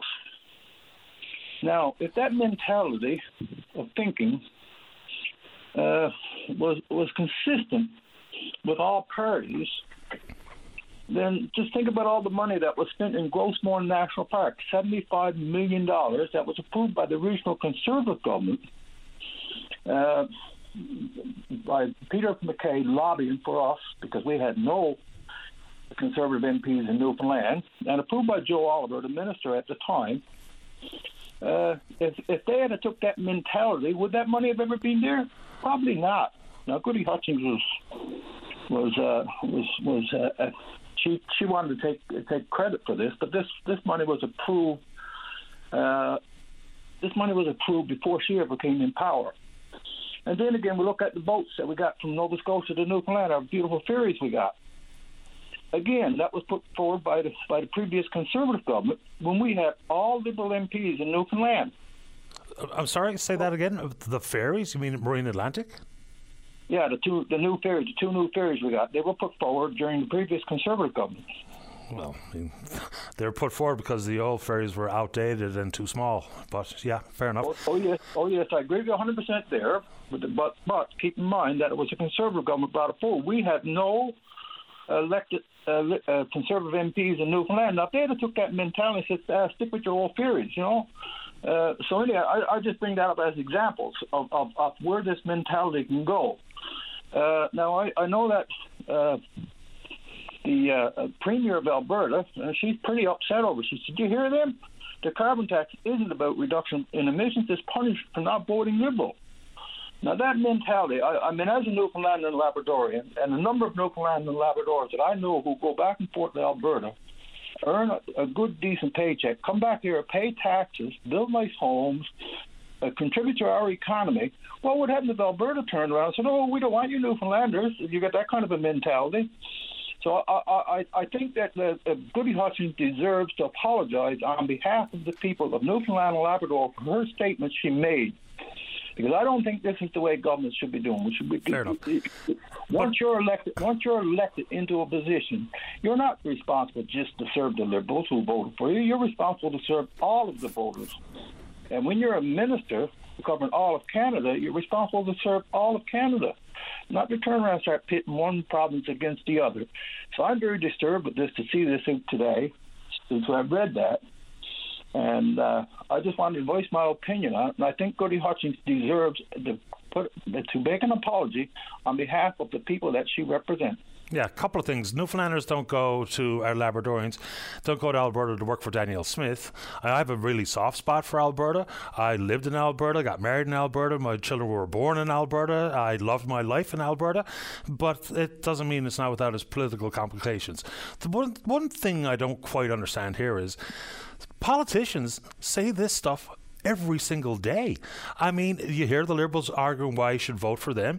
You hear from Mr. Poilievre constantly why you should vote for him and his party. You know, the accent tax tour is, I mean, look no further. So it's very clumsy what Minister Hutchings said, no doubt about that. But this is the political rhetoric that we've all grown kind of numb to. That's exactly what politicians do. Here's why you should vote for me, and here's why you should not vote for the other guy. So I get why people are frustrated with Goody Hutchings on this front, but this is political babble, the same stuff we hear from every party all the time, isn't it? Yeah, well, obviously that's what politicians do. They argue back and forth to try to come up with the best scenario for the people. But when you make a statement like that, like a punitive statement, okay, we're going to punish you if you don't vote for us. That's basically what she's saying. You didn't vote for us, so we're going to punish you. And that is how that reads. Yeah, I understand the sentiment. Let me say that much right off the bat. It's the same thing if we're looking at, well, we'll unleash the natural gas reserves if you vote Conservative. And the Liberals will tell you if you vote Conservative, then you're putting in jeopardy some of the supports like child tax or child health benefits, and that'll now be taxed, and they're going to do this and that with the pension ages and all that kind of stuff. This is just what they do. The unfortunate problem that we've all found ourselves in is that, number one, it's hard to separate the wheat from the chaff. Number two, it's hard to separate the facts from the lies. And number three, we're all conveniently, or most Canadians anyway, are conveniently in their own corner with their own party, regardless of what the party thinks or stands for or says, right? It's really become a problem. It's a bit more tribal than it is political sometimes these days. And that's unfortunate, because you're right, when you become a Minister of the Crown, you're a Minister of the Government of Canada. You're not the Minister of the Government of the Long Range Mountains. You're not the Minister of the Government of Newfoundland and Labrador. You're actually a Canadian parliamentarian who has the best interests of the country. That should be the guiding principle every single time. Now, regional politics and regional spats will always be part of it, and Quebec will always be the boogeyman and all those things. But I get your point this morning, Brian, and I don't really know what to say with the Grossmoor particular issue because I'm not familiar with it enough to make any comment on it. But there's someone in the queue who would like to speak to that point. But would you like to say anything else, sir, while we have you? Yeah, I think that statements like this that she made does little more than create division.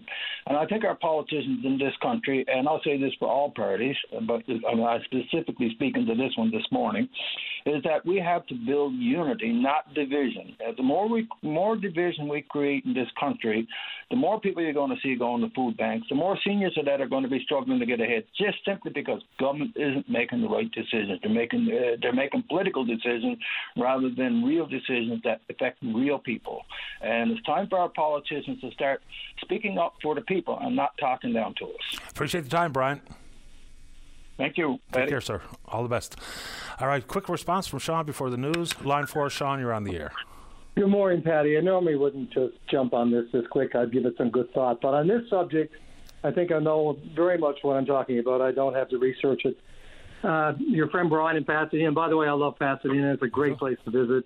As kids, we grew up in Corner Brook, and we go over to Pasadena Beach, and we go over to what was then Bowater Park for picnics and all kinds of fun things, and fish off boom siding. I know it very well. My father came from Corner Brook area, and I grew up as a young kid down in parts of Corner Brook. So, but Brian in Pasadena, with all due respect, on this matter of Grossmoor, and you really got to check your facts. At least there's a fact checker.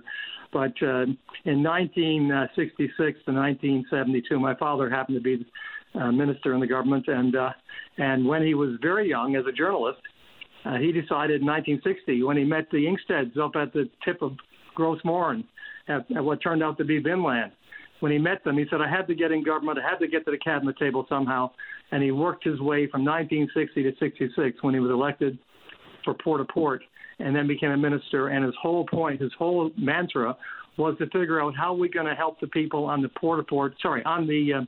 on the Grossmoor area all the way up to the Great Northern Peninsula area and towns and communities who are going through devastation because the fishing industry was in so much of a mess and in trouble, and it was very hard to get work. Anyway, he had this thought when he met the Inksteads and convinced or was convinced by the unearthing of Earth there and the authentication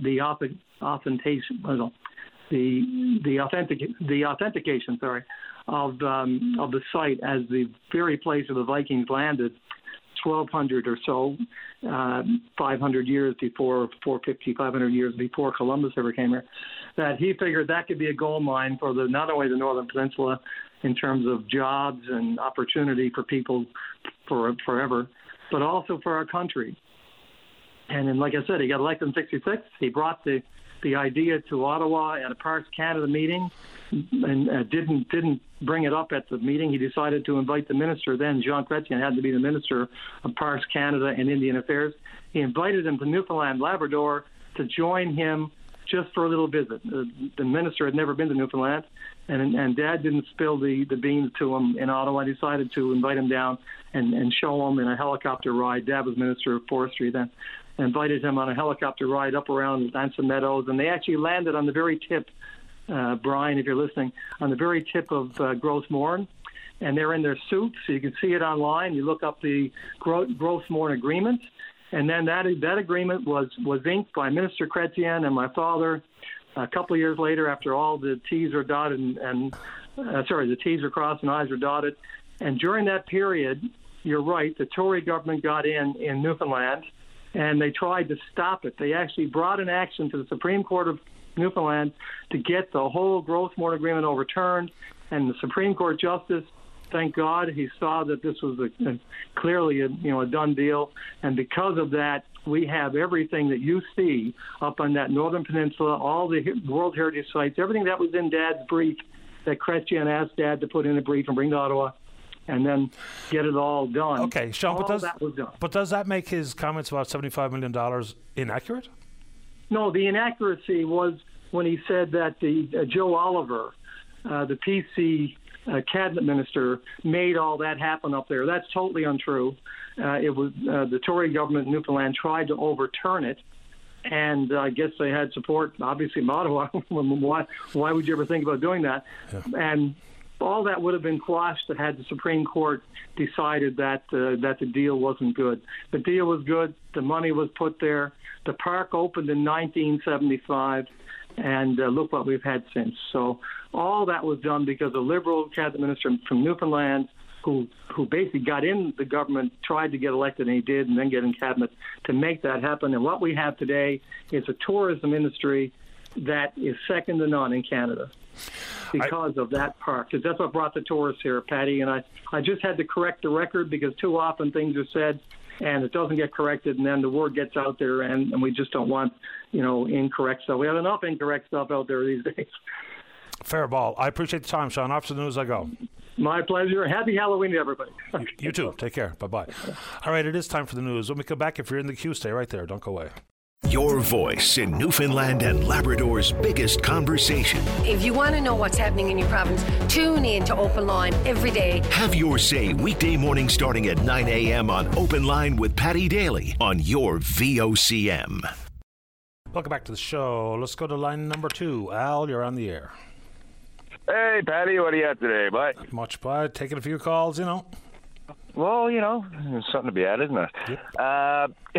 So I'm calling about the immigration whole thing. And I was sitting here by the ocean looking at things.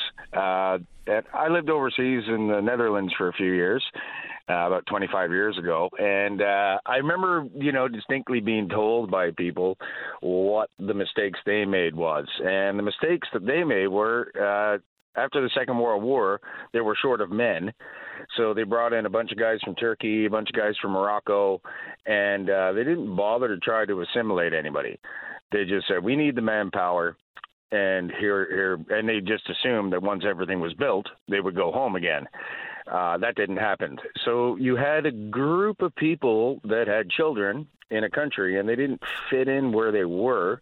They didn't fit in there, and they couldn't go home because they didn't fit in there either.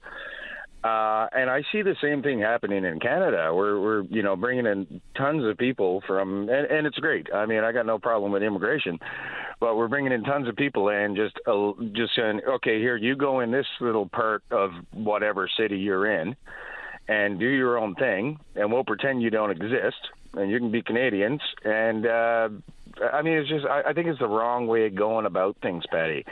I think there's a big lack of assimilation going on. People talk about that all the time, and I'm not 100% sure what they're necessarily getting at. Unless what you bring insofar as your thought process is anti-Canadian, then what does assimilate actually mean? Because practicing your own culture and traditions doesn't hurt me in the way I practice my own culture and traditions.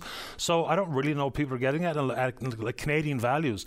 I think the things that we all share, regardless of where we're from, is that people want to be happy, healthy, housed, and prosperous.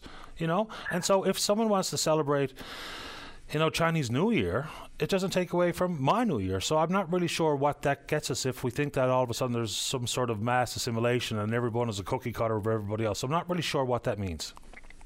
Well, okay, yeah. See, it's a very divisional thing to be talking about. I mean, one of my favorite things to do when I was in BC would be to go to the Sikh temple and have a meal there. Awesome people, awesome culture. Everything is good. I mean, I've traveled the world, Patty. I'm not coming at this from some sort of radical point of view. I just you got to look at people are different. Okay, I could give you a little story about I dropped into a local restaurant here in town a little while ago that's housing all Ukrainian immigrants from the war, and good on them. It's awesome. But the staff there were extremely frustrated because all the bills are being paid by the Canadian government. And I spent my time in Eastern Europe, and Eastern Europe, Ukraine, they don't have a tipping culture. So you've got these girls who are busy, run off their feet, working, hard like they normally would, but they're not getting any of the tips from it because the tab is being picked up by the Canadian government. And, it's one of these small things that you can look at and pinpoint, okay, well, I know firsthand by talking to the girls, they were extremely pissed off because they're not making as much money as they are used to making because of this situation. But they also know it's not their fault, and it's just a cultural difference. And I mean, how can that be fixed? Yeah, I do know, but the values test and assimilation, if they're not here to hurt or to harm, but they just practice different cultures and traditions, they have different religion than we'd be familiar with here, say in my neck of the woods. As long as nobody's trying to step on or to hurt or to harm others, I'm not really sure I care a whole lot about how they celebrate their own culture, to be honest with you. See, Patty, I think you're misunderstanding my whole point because I think you said assimilation. Are beautiful. Pardon me? You said assimilation, so I only know that to mean one thing. Yeah, I guess you know what? Maybe Patty, maybe I used the wrong word there. But basically, it's when you have different when things are divisive. When you have different cultures that are just completely not jiving with each other and not talking and not having any anything to do with each other, I would say that's not the Canadian way, really. And it's a fine line. But I mean, I love the fact that we have all sorts of different cultures in Canada. I love the fact that there's people from all over the world. I love going to big cities and being able to, eat food from all over the place and converse with people from every corner of this earth. It's beautiful. It's awesome. It's part of what makes Canada, multicultural. But I think we've got to some sort of point where it's become tribal because there's so many people brought into one area. And I'm not talking about Newfoundland, but in the bigger cities, yeah, I've seen it. You've got gangs of people, and they don't fit in Canada. They don't fit in here, and they group up, just like Newfies do in Fort McMurray. I mean, I spent years in Fort Mac, and I loved the place. I ran a trap line just outside Anzac. Some of my best friends are up there, and I loved the place. But just like Newfoundlanders, we all group up there. It's the same thing. It's the same, and it takes a while to assimilate. It doesn't matter about your culture or your color. Sorry, it's a matter of mixing where you are. And, Alberta is a prime example of it in Canada, where places worked because there's been so many Newfies going up to Alberta for years. We're literally ingrained in the culture up there. Yeah. You don't get the foolishness you would get in Ontario. I've never had anybody in Alberta come up to me and put on some fake Newfie accent. You'll get it in Ontario a lot of places. Oh, I sure got plenty of it when I lived in Alberta, that is for sure. But I just didn't care because, do whatever you think is funny, even though it says more about them than it does about me. That was always my thought process. Anyway, I've got to get off to the break here this morning, Al. You take good care. Hopefully you're nice and cozy and toasty warm out there. My buddy, I tell you, I'm sitting here looking for whales, and okay. It was a little chilly this morning, but yeah. Loving your show. I guess we'll kind of agree to disagree on this one. No, I'm not disagreeing with you at all. I just was very innocently wondering what people actually mean by that. I'll just read a response that I got on Twitter while I have you before we say goodbye. He says, I think what many refer to as assimilation in Canada is not choosing one or another culture or value set, but all embracing a common culture and value set that is not exclusive but primary. To me, that's a human nature ask that I don't know how that ever gets attended to, and it doesn't matter about what culture we're talking about. If you have Italian heritage, you're going to have Italian heritage. If you're Irish, you're Irish. You're English, you're English. You're Scottish, or German, or African, or Middle Eastern. It's hard to say that when you move to one place or another, and that includes Canadians living abroad. To think that they don't think the way they do as Canadians, value what they value as Canadians, celebrate what they celebrate as Canadians, is, it's probably not. It's probably too big an ask of a Canadian who's going to move to wherever. College of North Atlantic over in Qatar. They're still going to feel like Canadians and do what Canadians do and like what Canadians like. And we all like different things. We all practice different stuff. We all have different sets of values. We all are somewhere on different parts of the political spectrum. So I think, when we ask about human nature to be just one collective entity, I don't even know how that works, because I think, as you rightfully point out, there's a difference in the way we think about ourselves based on where we live in the country. And we're all Canadians. There's a different way they look at the world in BC, Alberta, Ontario, certainly Quebec, and this province. So even if we have regional disparities in the country, to pretend that anyone who is newcomer to the country falls into one set or another, when we probably have 5 or 6 or 10 different ways of looking at the world as people born and raised in the country, that's sort of my point. Is I don't know how the assimilation, how that equation or measure actually works, but I understand and I appreciate the time and the conversation this morning. Al, you take good care of yourself. You're a philosopher, Patty. You have a good day, brother. Take care. Bye-bye. Take care, man. Cheers. Bye. You're welcome. That's kind of the point, and the only point that, off the top of my head is I feel different about the country than probably lots of people living in Quebec. I feel different about the country, and people in this province feel different about our place in the country than folks living possibly in British Columbia. And I don't know how that goes away. If we have regional disparities, we're always obviously going to have some international disparities. Right? Maybe not. You want to take it on as a point of a conversation this morning? Let's do it. Tom's in the queue to talk about Hurricane Otis. Don't go away. Welcome back to the show. Let's go to line number 1. Tom, you're on the air. Good morning, Patty. Morning. Can you hear me okay? I can so. Perfect. So we've got a whole bunch of new terms for weather and a new one got introduced last week. Atmospheric river, heat domes, bomb cyclones. And last week we had explosive intensification. And I'm referring, of course, to Hurricane Otis, which I'm not sure how much people have been following, but the most powerful hurricane ever to hit the Pacific West Coast went from the forecast of being a tropical storm all the way to a Category 5 hurricane within 24 hours, and actually went from the tropical storm itself to the Cat 5 in 12 hours. So the forecasting changed that quick. And when it went ashore in Acapulco, it had sustained winds of 265 kilometers an hour. And, of course, that resulted in apocalyptic situation. They actually didn't even know how bad it was, and the only way to get there was armored personnel carriers, and even they couldn't get in there until the storm subsided.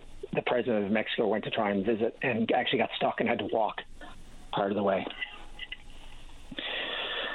So, there's 9 different models that the world uses to forecast hurricanes, and every single one of them failed incredibly. And when you look at 45 people dead, 100 people missing, but if you look at the pictures, it literally looks like a bomb went off there and just flattened everything, concrete buildings with such significant damage. The president said there's not a single power pole standing in a city of 1 million people. So, when I hear people talking about,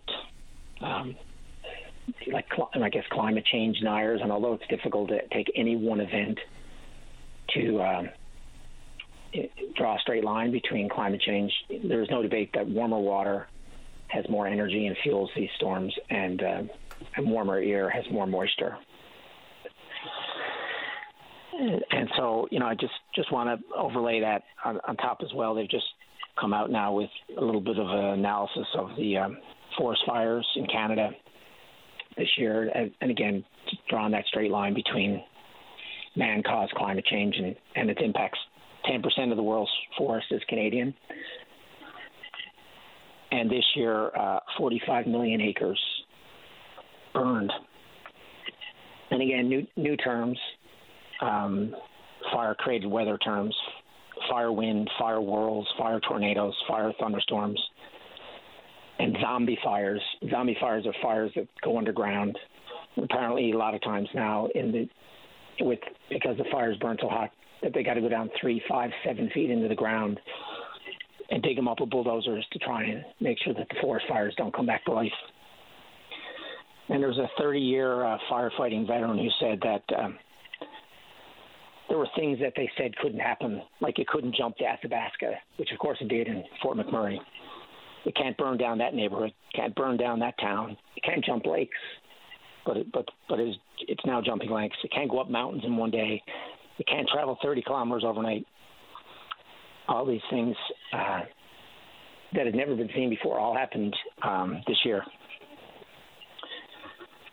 And so now the unimaginable is imaginable, and you have to think that way. Water pilots who drop 7,000 liters of water on a fire, and they evaporate before they hit the fire.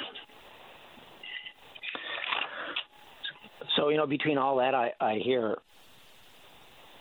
went down on Friday and to watch Mr. Polyev speak, just to be in the same room.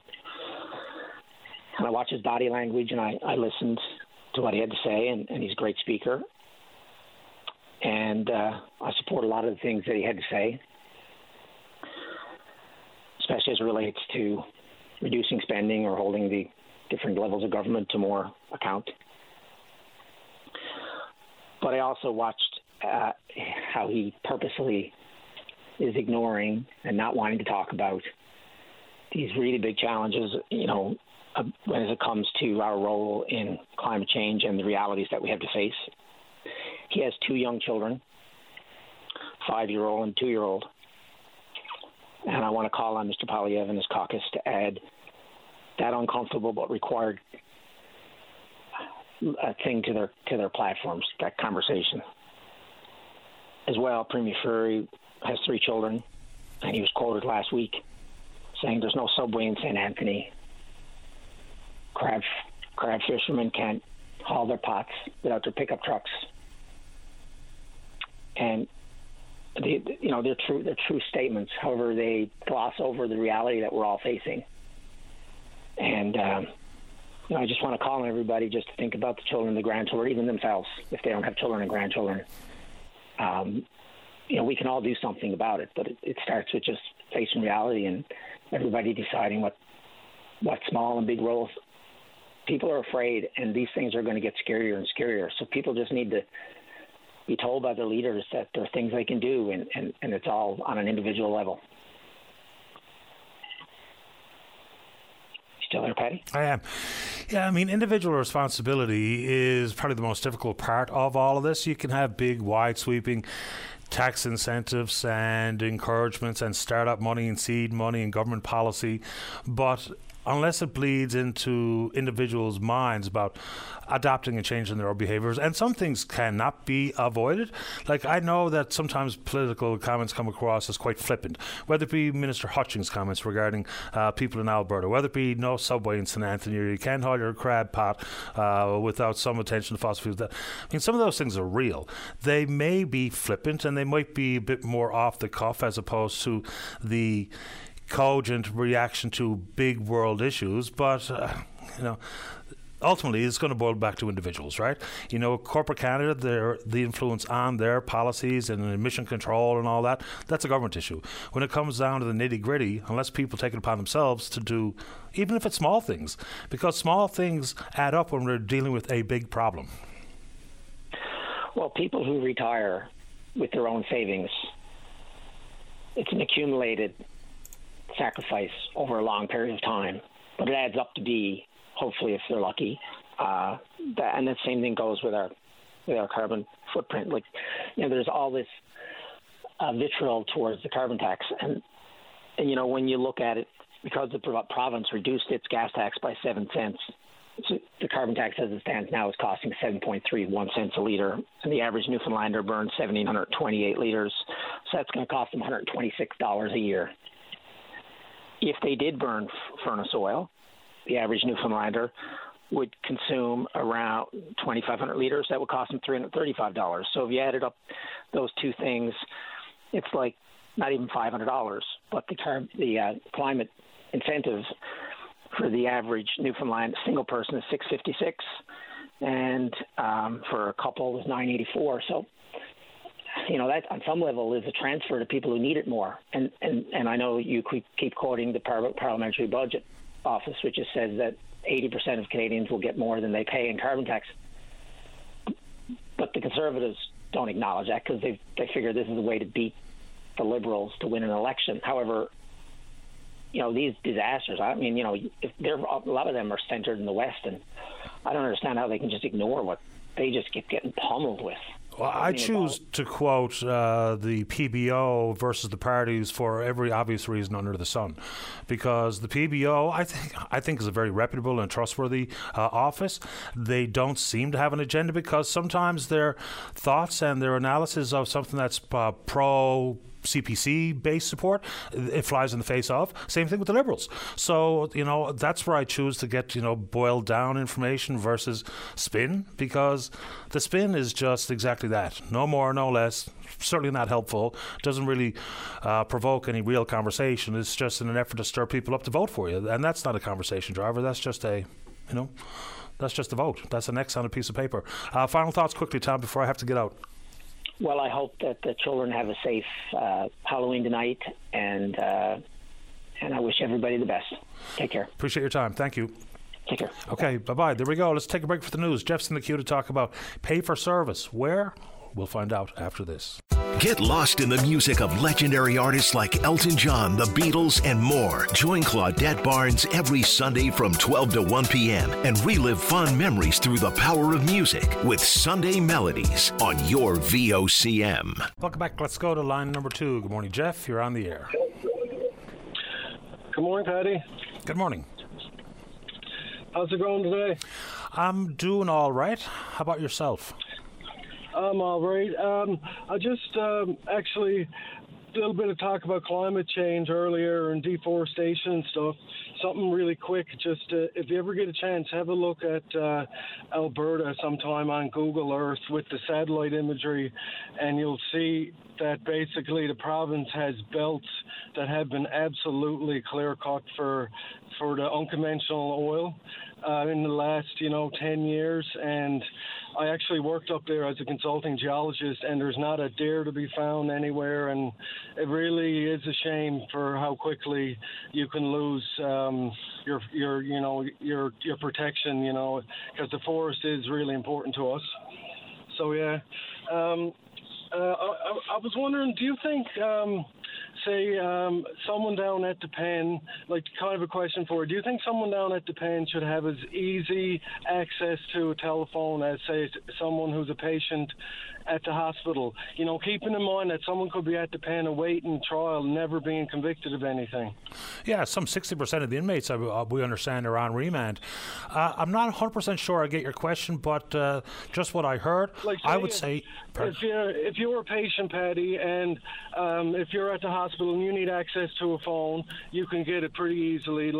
But say if you're down at the pen, it seems like down there you need to have a credit card. And I'm just wondering, is that... are we punishing the people down there a little too much, like they're already there serving their time or awaiting trial? I just think the credit card thing is a bit much, like trying to earn a few dollars on the telephone. Agreed. So, we've seen in the recent past, and this is not really anything new, I think it's been further exacerbated, but even with the staff shortage, inability to even have a visit. I heard an interview with one of the inmates. He hasn't seen his family since June. Not once, not 1 minute. Now you talk about the lack of access to a telephone. That is punitive beyond being punished for your crime. A bit of contact with the outside world, be able to speak with your mother or speak with your daughter or whatever the case may be, pretty fundamental stuff. We're not talking about the lap of luxury. We're talking about fundamentals. No. Paddy, have you ever heard of the cameras getting in at the pen, doing documentary, or doing a little news piece? I haven't seen any recent footage, really. Well, okay, it's a good point. So generally, when the media is welcomed into the penitentiary for a look around, it's at the most quiet times of the day, when the prisoners are locked in their cell, generally during some meal times, for instance. I was granted access during a part of the day where it was in a normal course of action. things were moving, and I had a pretty good look at some of the most awful parts of the prison and what have you. But I don't, like, back in the day when we were on Out of the Fog, we brought the cameras in one time and we had a look around. They allowed us to document certain things. There were certain places we weren't allowed to go. But you know, I don't think people really have a firm grasp of just how awful it is, because if they did, maybe more people or less people, or fewer people would be so dismissive of the concerns being brought forward by not only the inmates but by the staff. The staff have just as many complaints about what's going on in there, the conditions, the safety, the violence, and the fact that it's a tinderbox and could blow at any time, given the rodents, given the heat, given the lack of communication with the outside world. So yeah, maybe a better look at exactly what it means to be working or living inside that penitentiary would be helpful for the conversation, because most people don't care. No, I don't. I think you're right there, and I really do appreciate the airtime. You're keeping it alive. I appreciate you making time for the show. Thanks for the call. Take care. You too, Jeff. Bye-bye. Okay, bye. Right, and you know, it does, I suppose it's the go-to comment that I make, but it's just an indisputable fact. They're getting out, right? And there is no question that for many, whether it be with lack of attention to their mental illness, whether it be lack of attention to their addiction, and yes, I mean, do the crime, do the time. Of course I agree with that. And punishment is 100% part of it. So is rehabilitation. And you know full well that when we have issues like someone hasn't been able to see their family for months on end, why? Because of staffing shortages? You know, is that punishment that's commensurate with whatever you've been convicted of? Because you can only imagine what that does for your the toll on their mental well-being, and consequently what happens? They'll lash out at each other, at the guards, and so what is already a dangerous place inherently, just given people who are incarcerated there, becomes even worse. And consequently, they'll come out way worse, the way they think about themselves and their world and how they've been treated inside. And that doesn't mean we're going to be safer as a society. We're not. We're going to be worse off. It's going to be obviously more unsafe. So I understand. People don't want to spend a lot of money on the incarcerated. But is that really to our collective best interest? You know, replacing the pen is not, once again, talking about surroundings that would make us jealous as middle-class citizens with what we have in our own homes. It's just way out of control down there. If you've never seen the inside of the pen, it's a real eye-opener. And look, I get it. They're criminals, even though some of them have not been convicted. Good point by Jeff. Some 60% are on remand. But there's, you know, the whole concept of humane treatment, and maybe, just maybe, access to some programs and some services and attention to your mental illness and or your addictions, so that maybe, hopefully, upon release and to reintegrate into society, that task shouldn't be as monumental as it currently is. It's not good for me, it's not good for you. I've never been charged with a crime, convicted of squat, never been inside the penitentiary other than a member of the media. But I think the issue is clear. So there's been a big delay on building a replacement for Majesty's Penitentiary. It's all about money. Because when the consortium came forward with their thoughts and the plans and designs and the price point for building a new pen, it got pushed back because it was outside what the government said was affordable. The government set aside $200 million.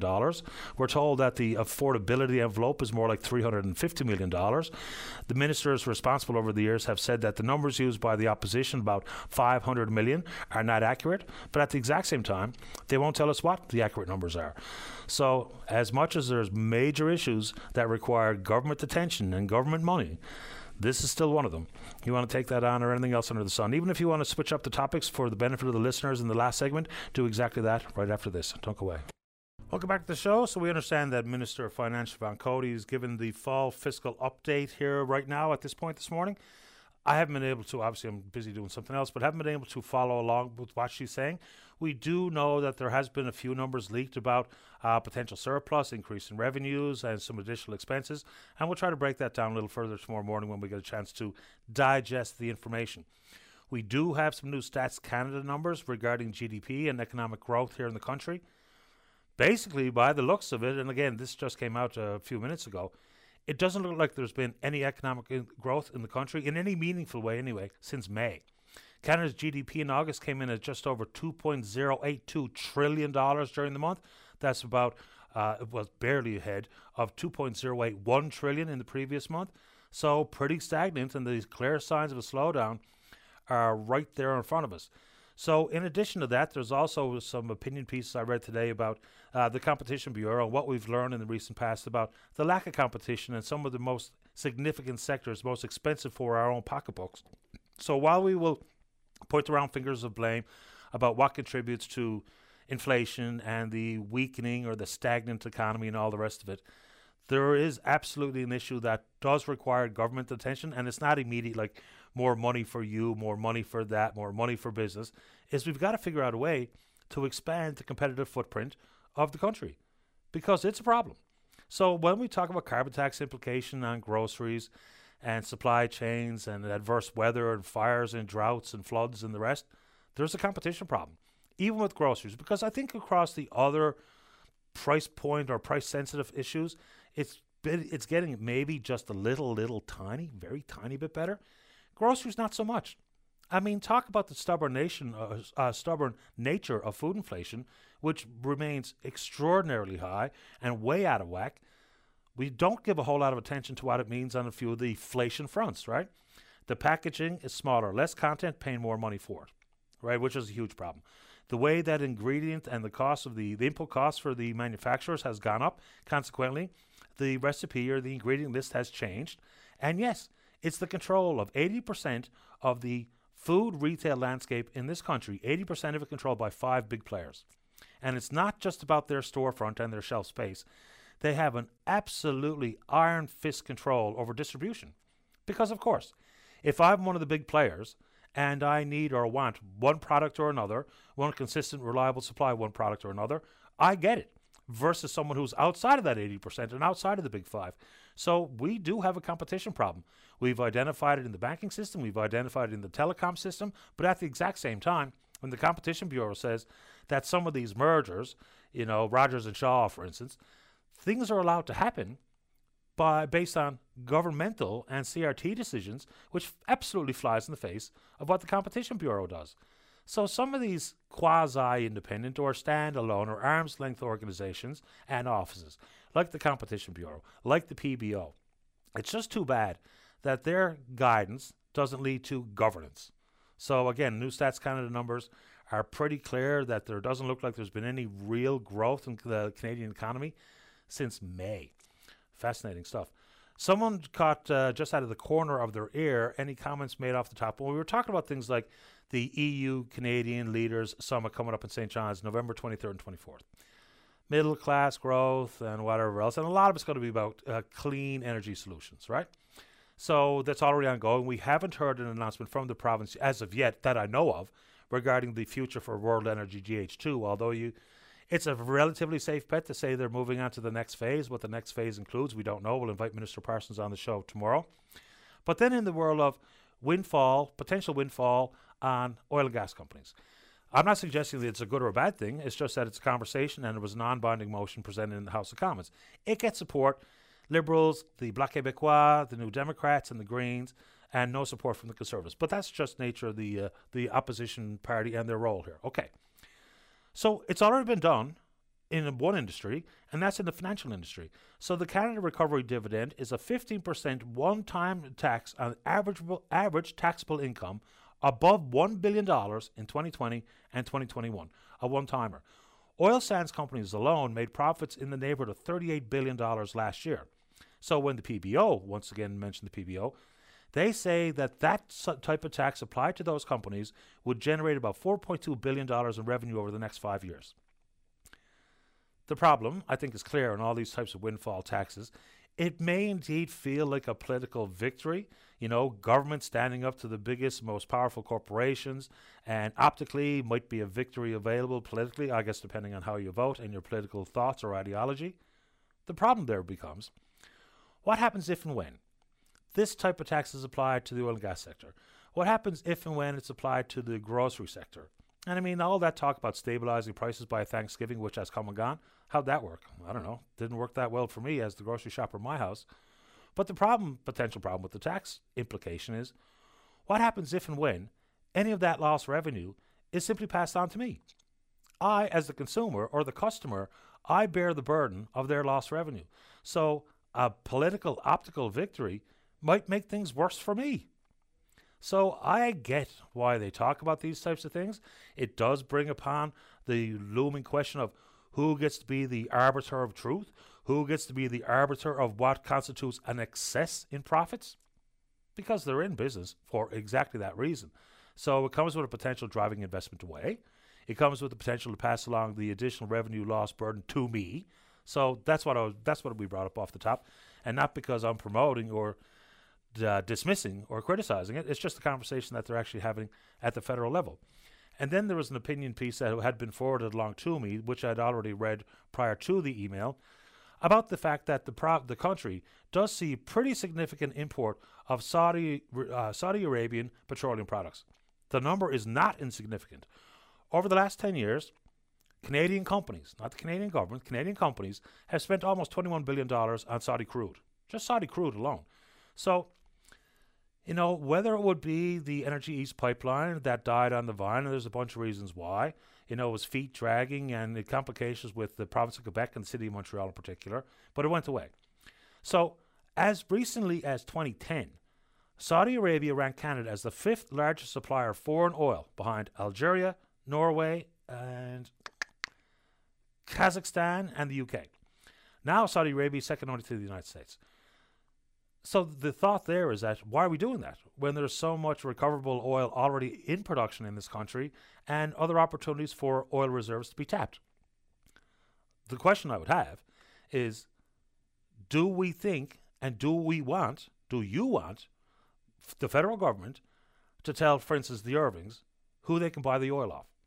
And if you think that's the best way forward and for the betterment of the Canadian economy, fair enough. But when we talk about thin edge of the wedge kind of stuff and slippery slope kind of stuff, the federal government telling someone like the Irvings that, no, you can't buy that, you must buy this, tricky piece of business. I mean, we don't even sell the vast majority of the oil pumped offshore Newfoundland and Labrador to Canadian companies. It's shipped away. And then even when you look at when we used to refine oil out of Come By Chance, it wasn't oil from our offshore. It was some of it was. It was primarily oil from other places in the world. So that international contractual obligation world is a little bit more tricky than, Irving, I'm sorry, sir, you cannot buy Saudi Arabian oil. You must buy it from wherever. Anyway, Saudi oil is the biggest customer at Irving. I can't remember the exact numbers, but in the first 6 months of this year, the Irvings themselves would have spent somewhere in the neighborhood of $1.7 or $8 billion on importing Saudi oil. Anyway, you want to take that on? We can do it. Let's see here. Let's check in on the Twitter before we run out of time. We're VOCM Open Line. Follow us there. Suggestions can be forwarded through that medium if you're so inclined. And Brian, when listening to Tom, I suppose that's what we're talking about here, thoughts on what he heard from Mr. Polyev and some of the policies he brings forward. But Tom was displeased, I guess is the word I'll choose, that they don't make much in the way of policy statements about, beyond axe the tax, any attention to what would be climate change related matters. And we've asked the Shadow Minister from the CPC about these types of things. We've asked Mr. Polyev about it, and we will again, because of course, without the federal election even being triggered, plenty of opportunity around the corner to speak with all of the leaders of all the main parties in the country. And the question, pardon me, from Brian was about Mr. Polyev's security clearance. Where you stand depends where you sit, but the thought in some corners is that Mr. Polyev can't get the required security license. I don't know why that would be, because as a former cabinet minister, he'd have a certain level of security clearance. But what he's unwilling to do at this moment in time is get to the next level of security clearance so that he can do what Mr. Singh has done, Miss May has done, to see some of these CSIS-related documents regarding things like foreign interference into elections. That's a question that I think is a reasonable one to ask, of which we have asked the leader himself. But there you go. All right, good show. We will indeed pick up this conversation again tomorrow morning right here on VOCM and Big Land FM's Open Line. On behalf of the producer, David Williams, I'm your host, Paddy Daly. Have yourself a safe, fun, happy day. We'll talk in the morning. Bye-bye.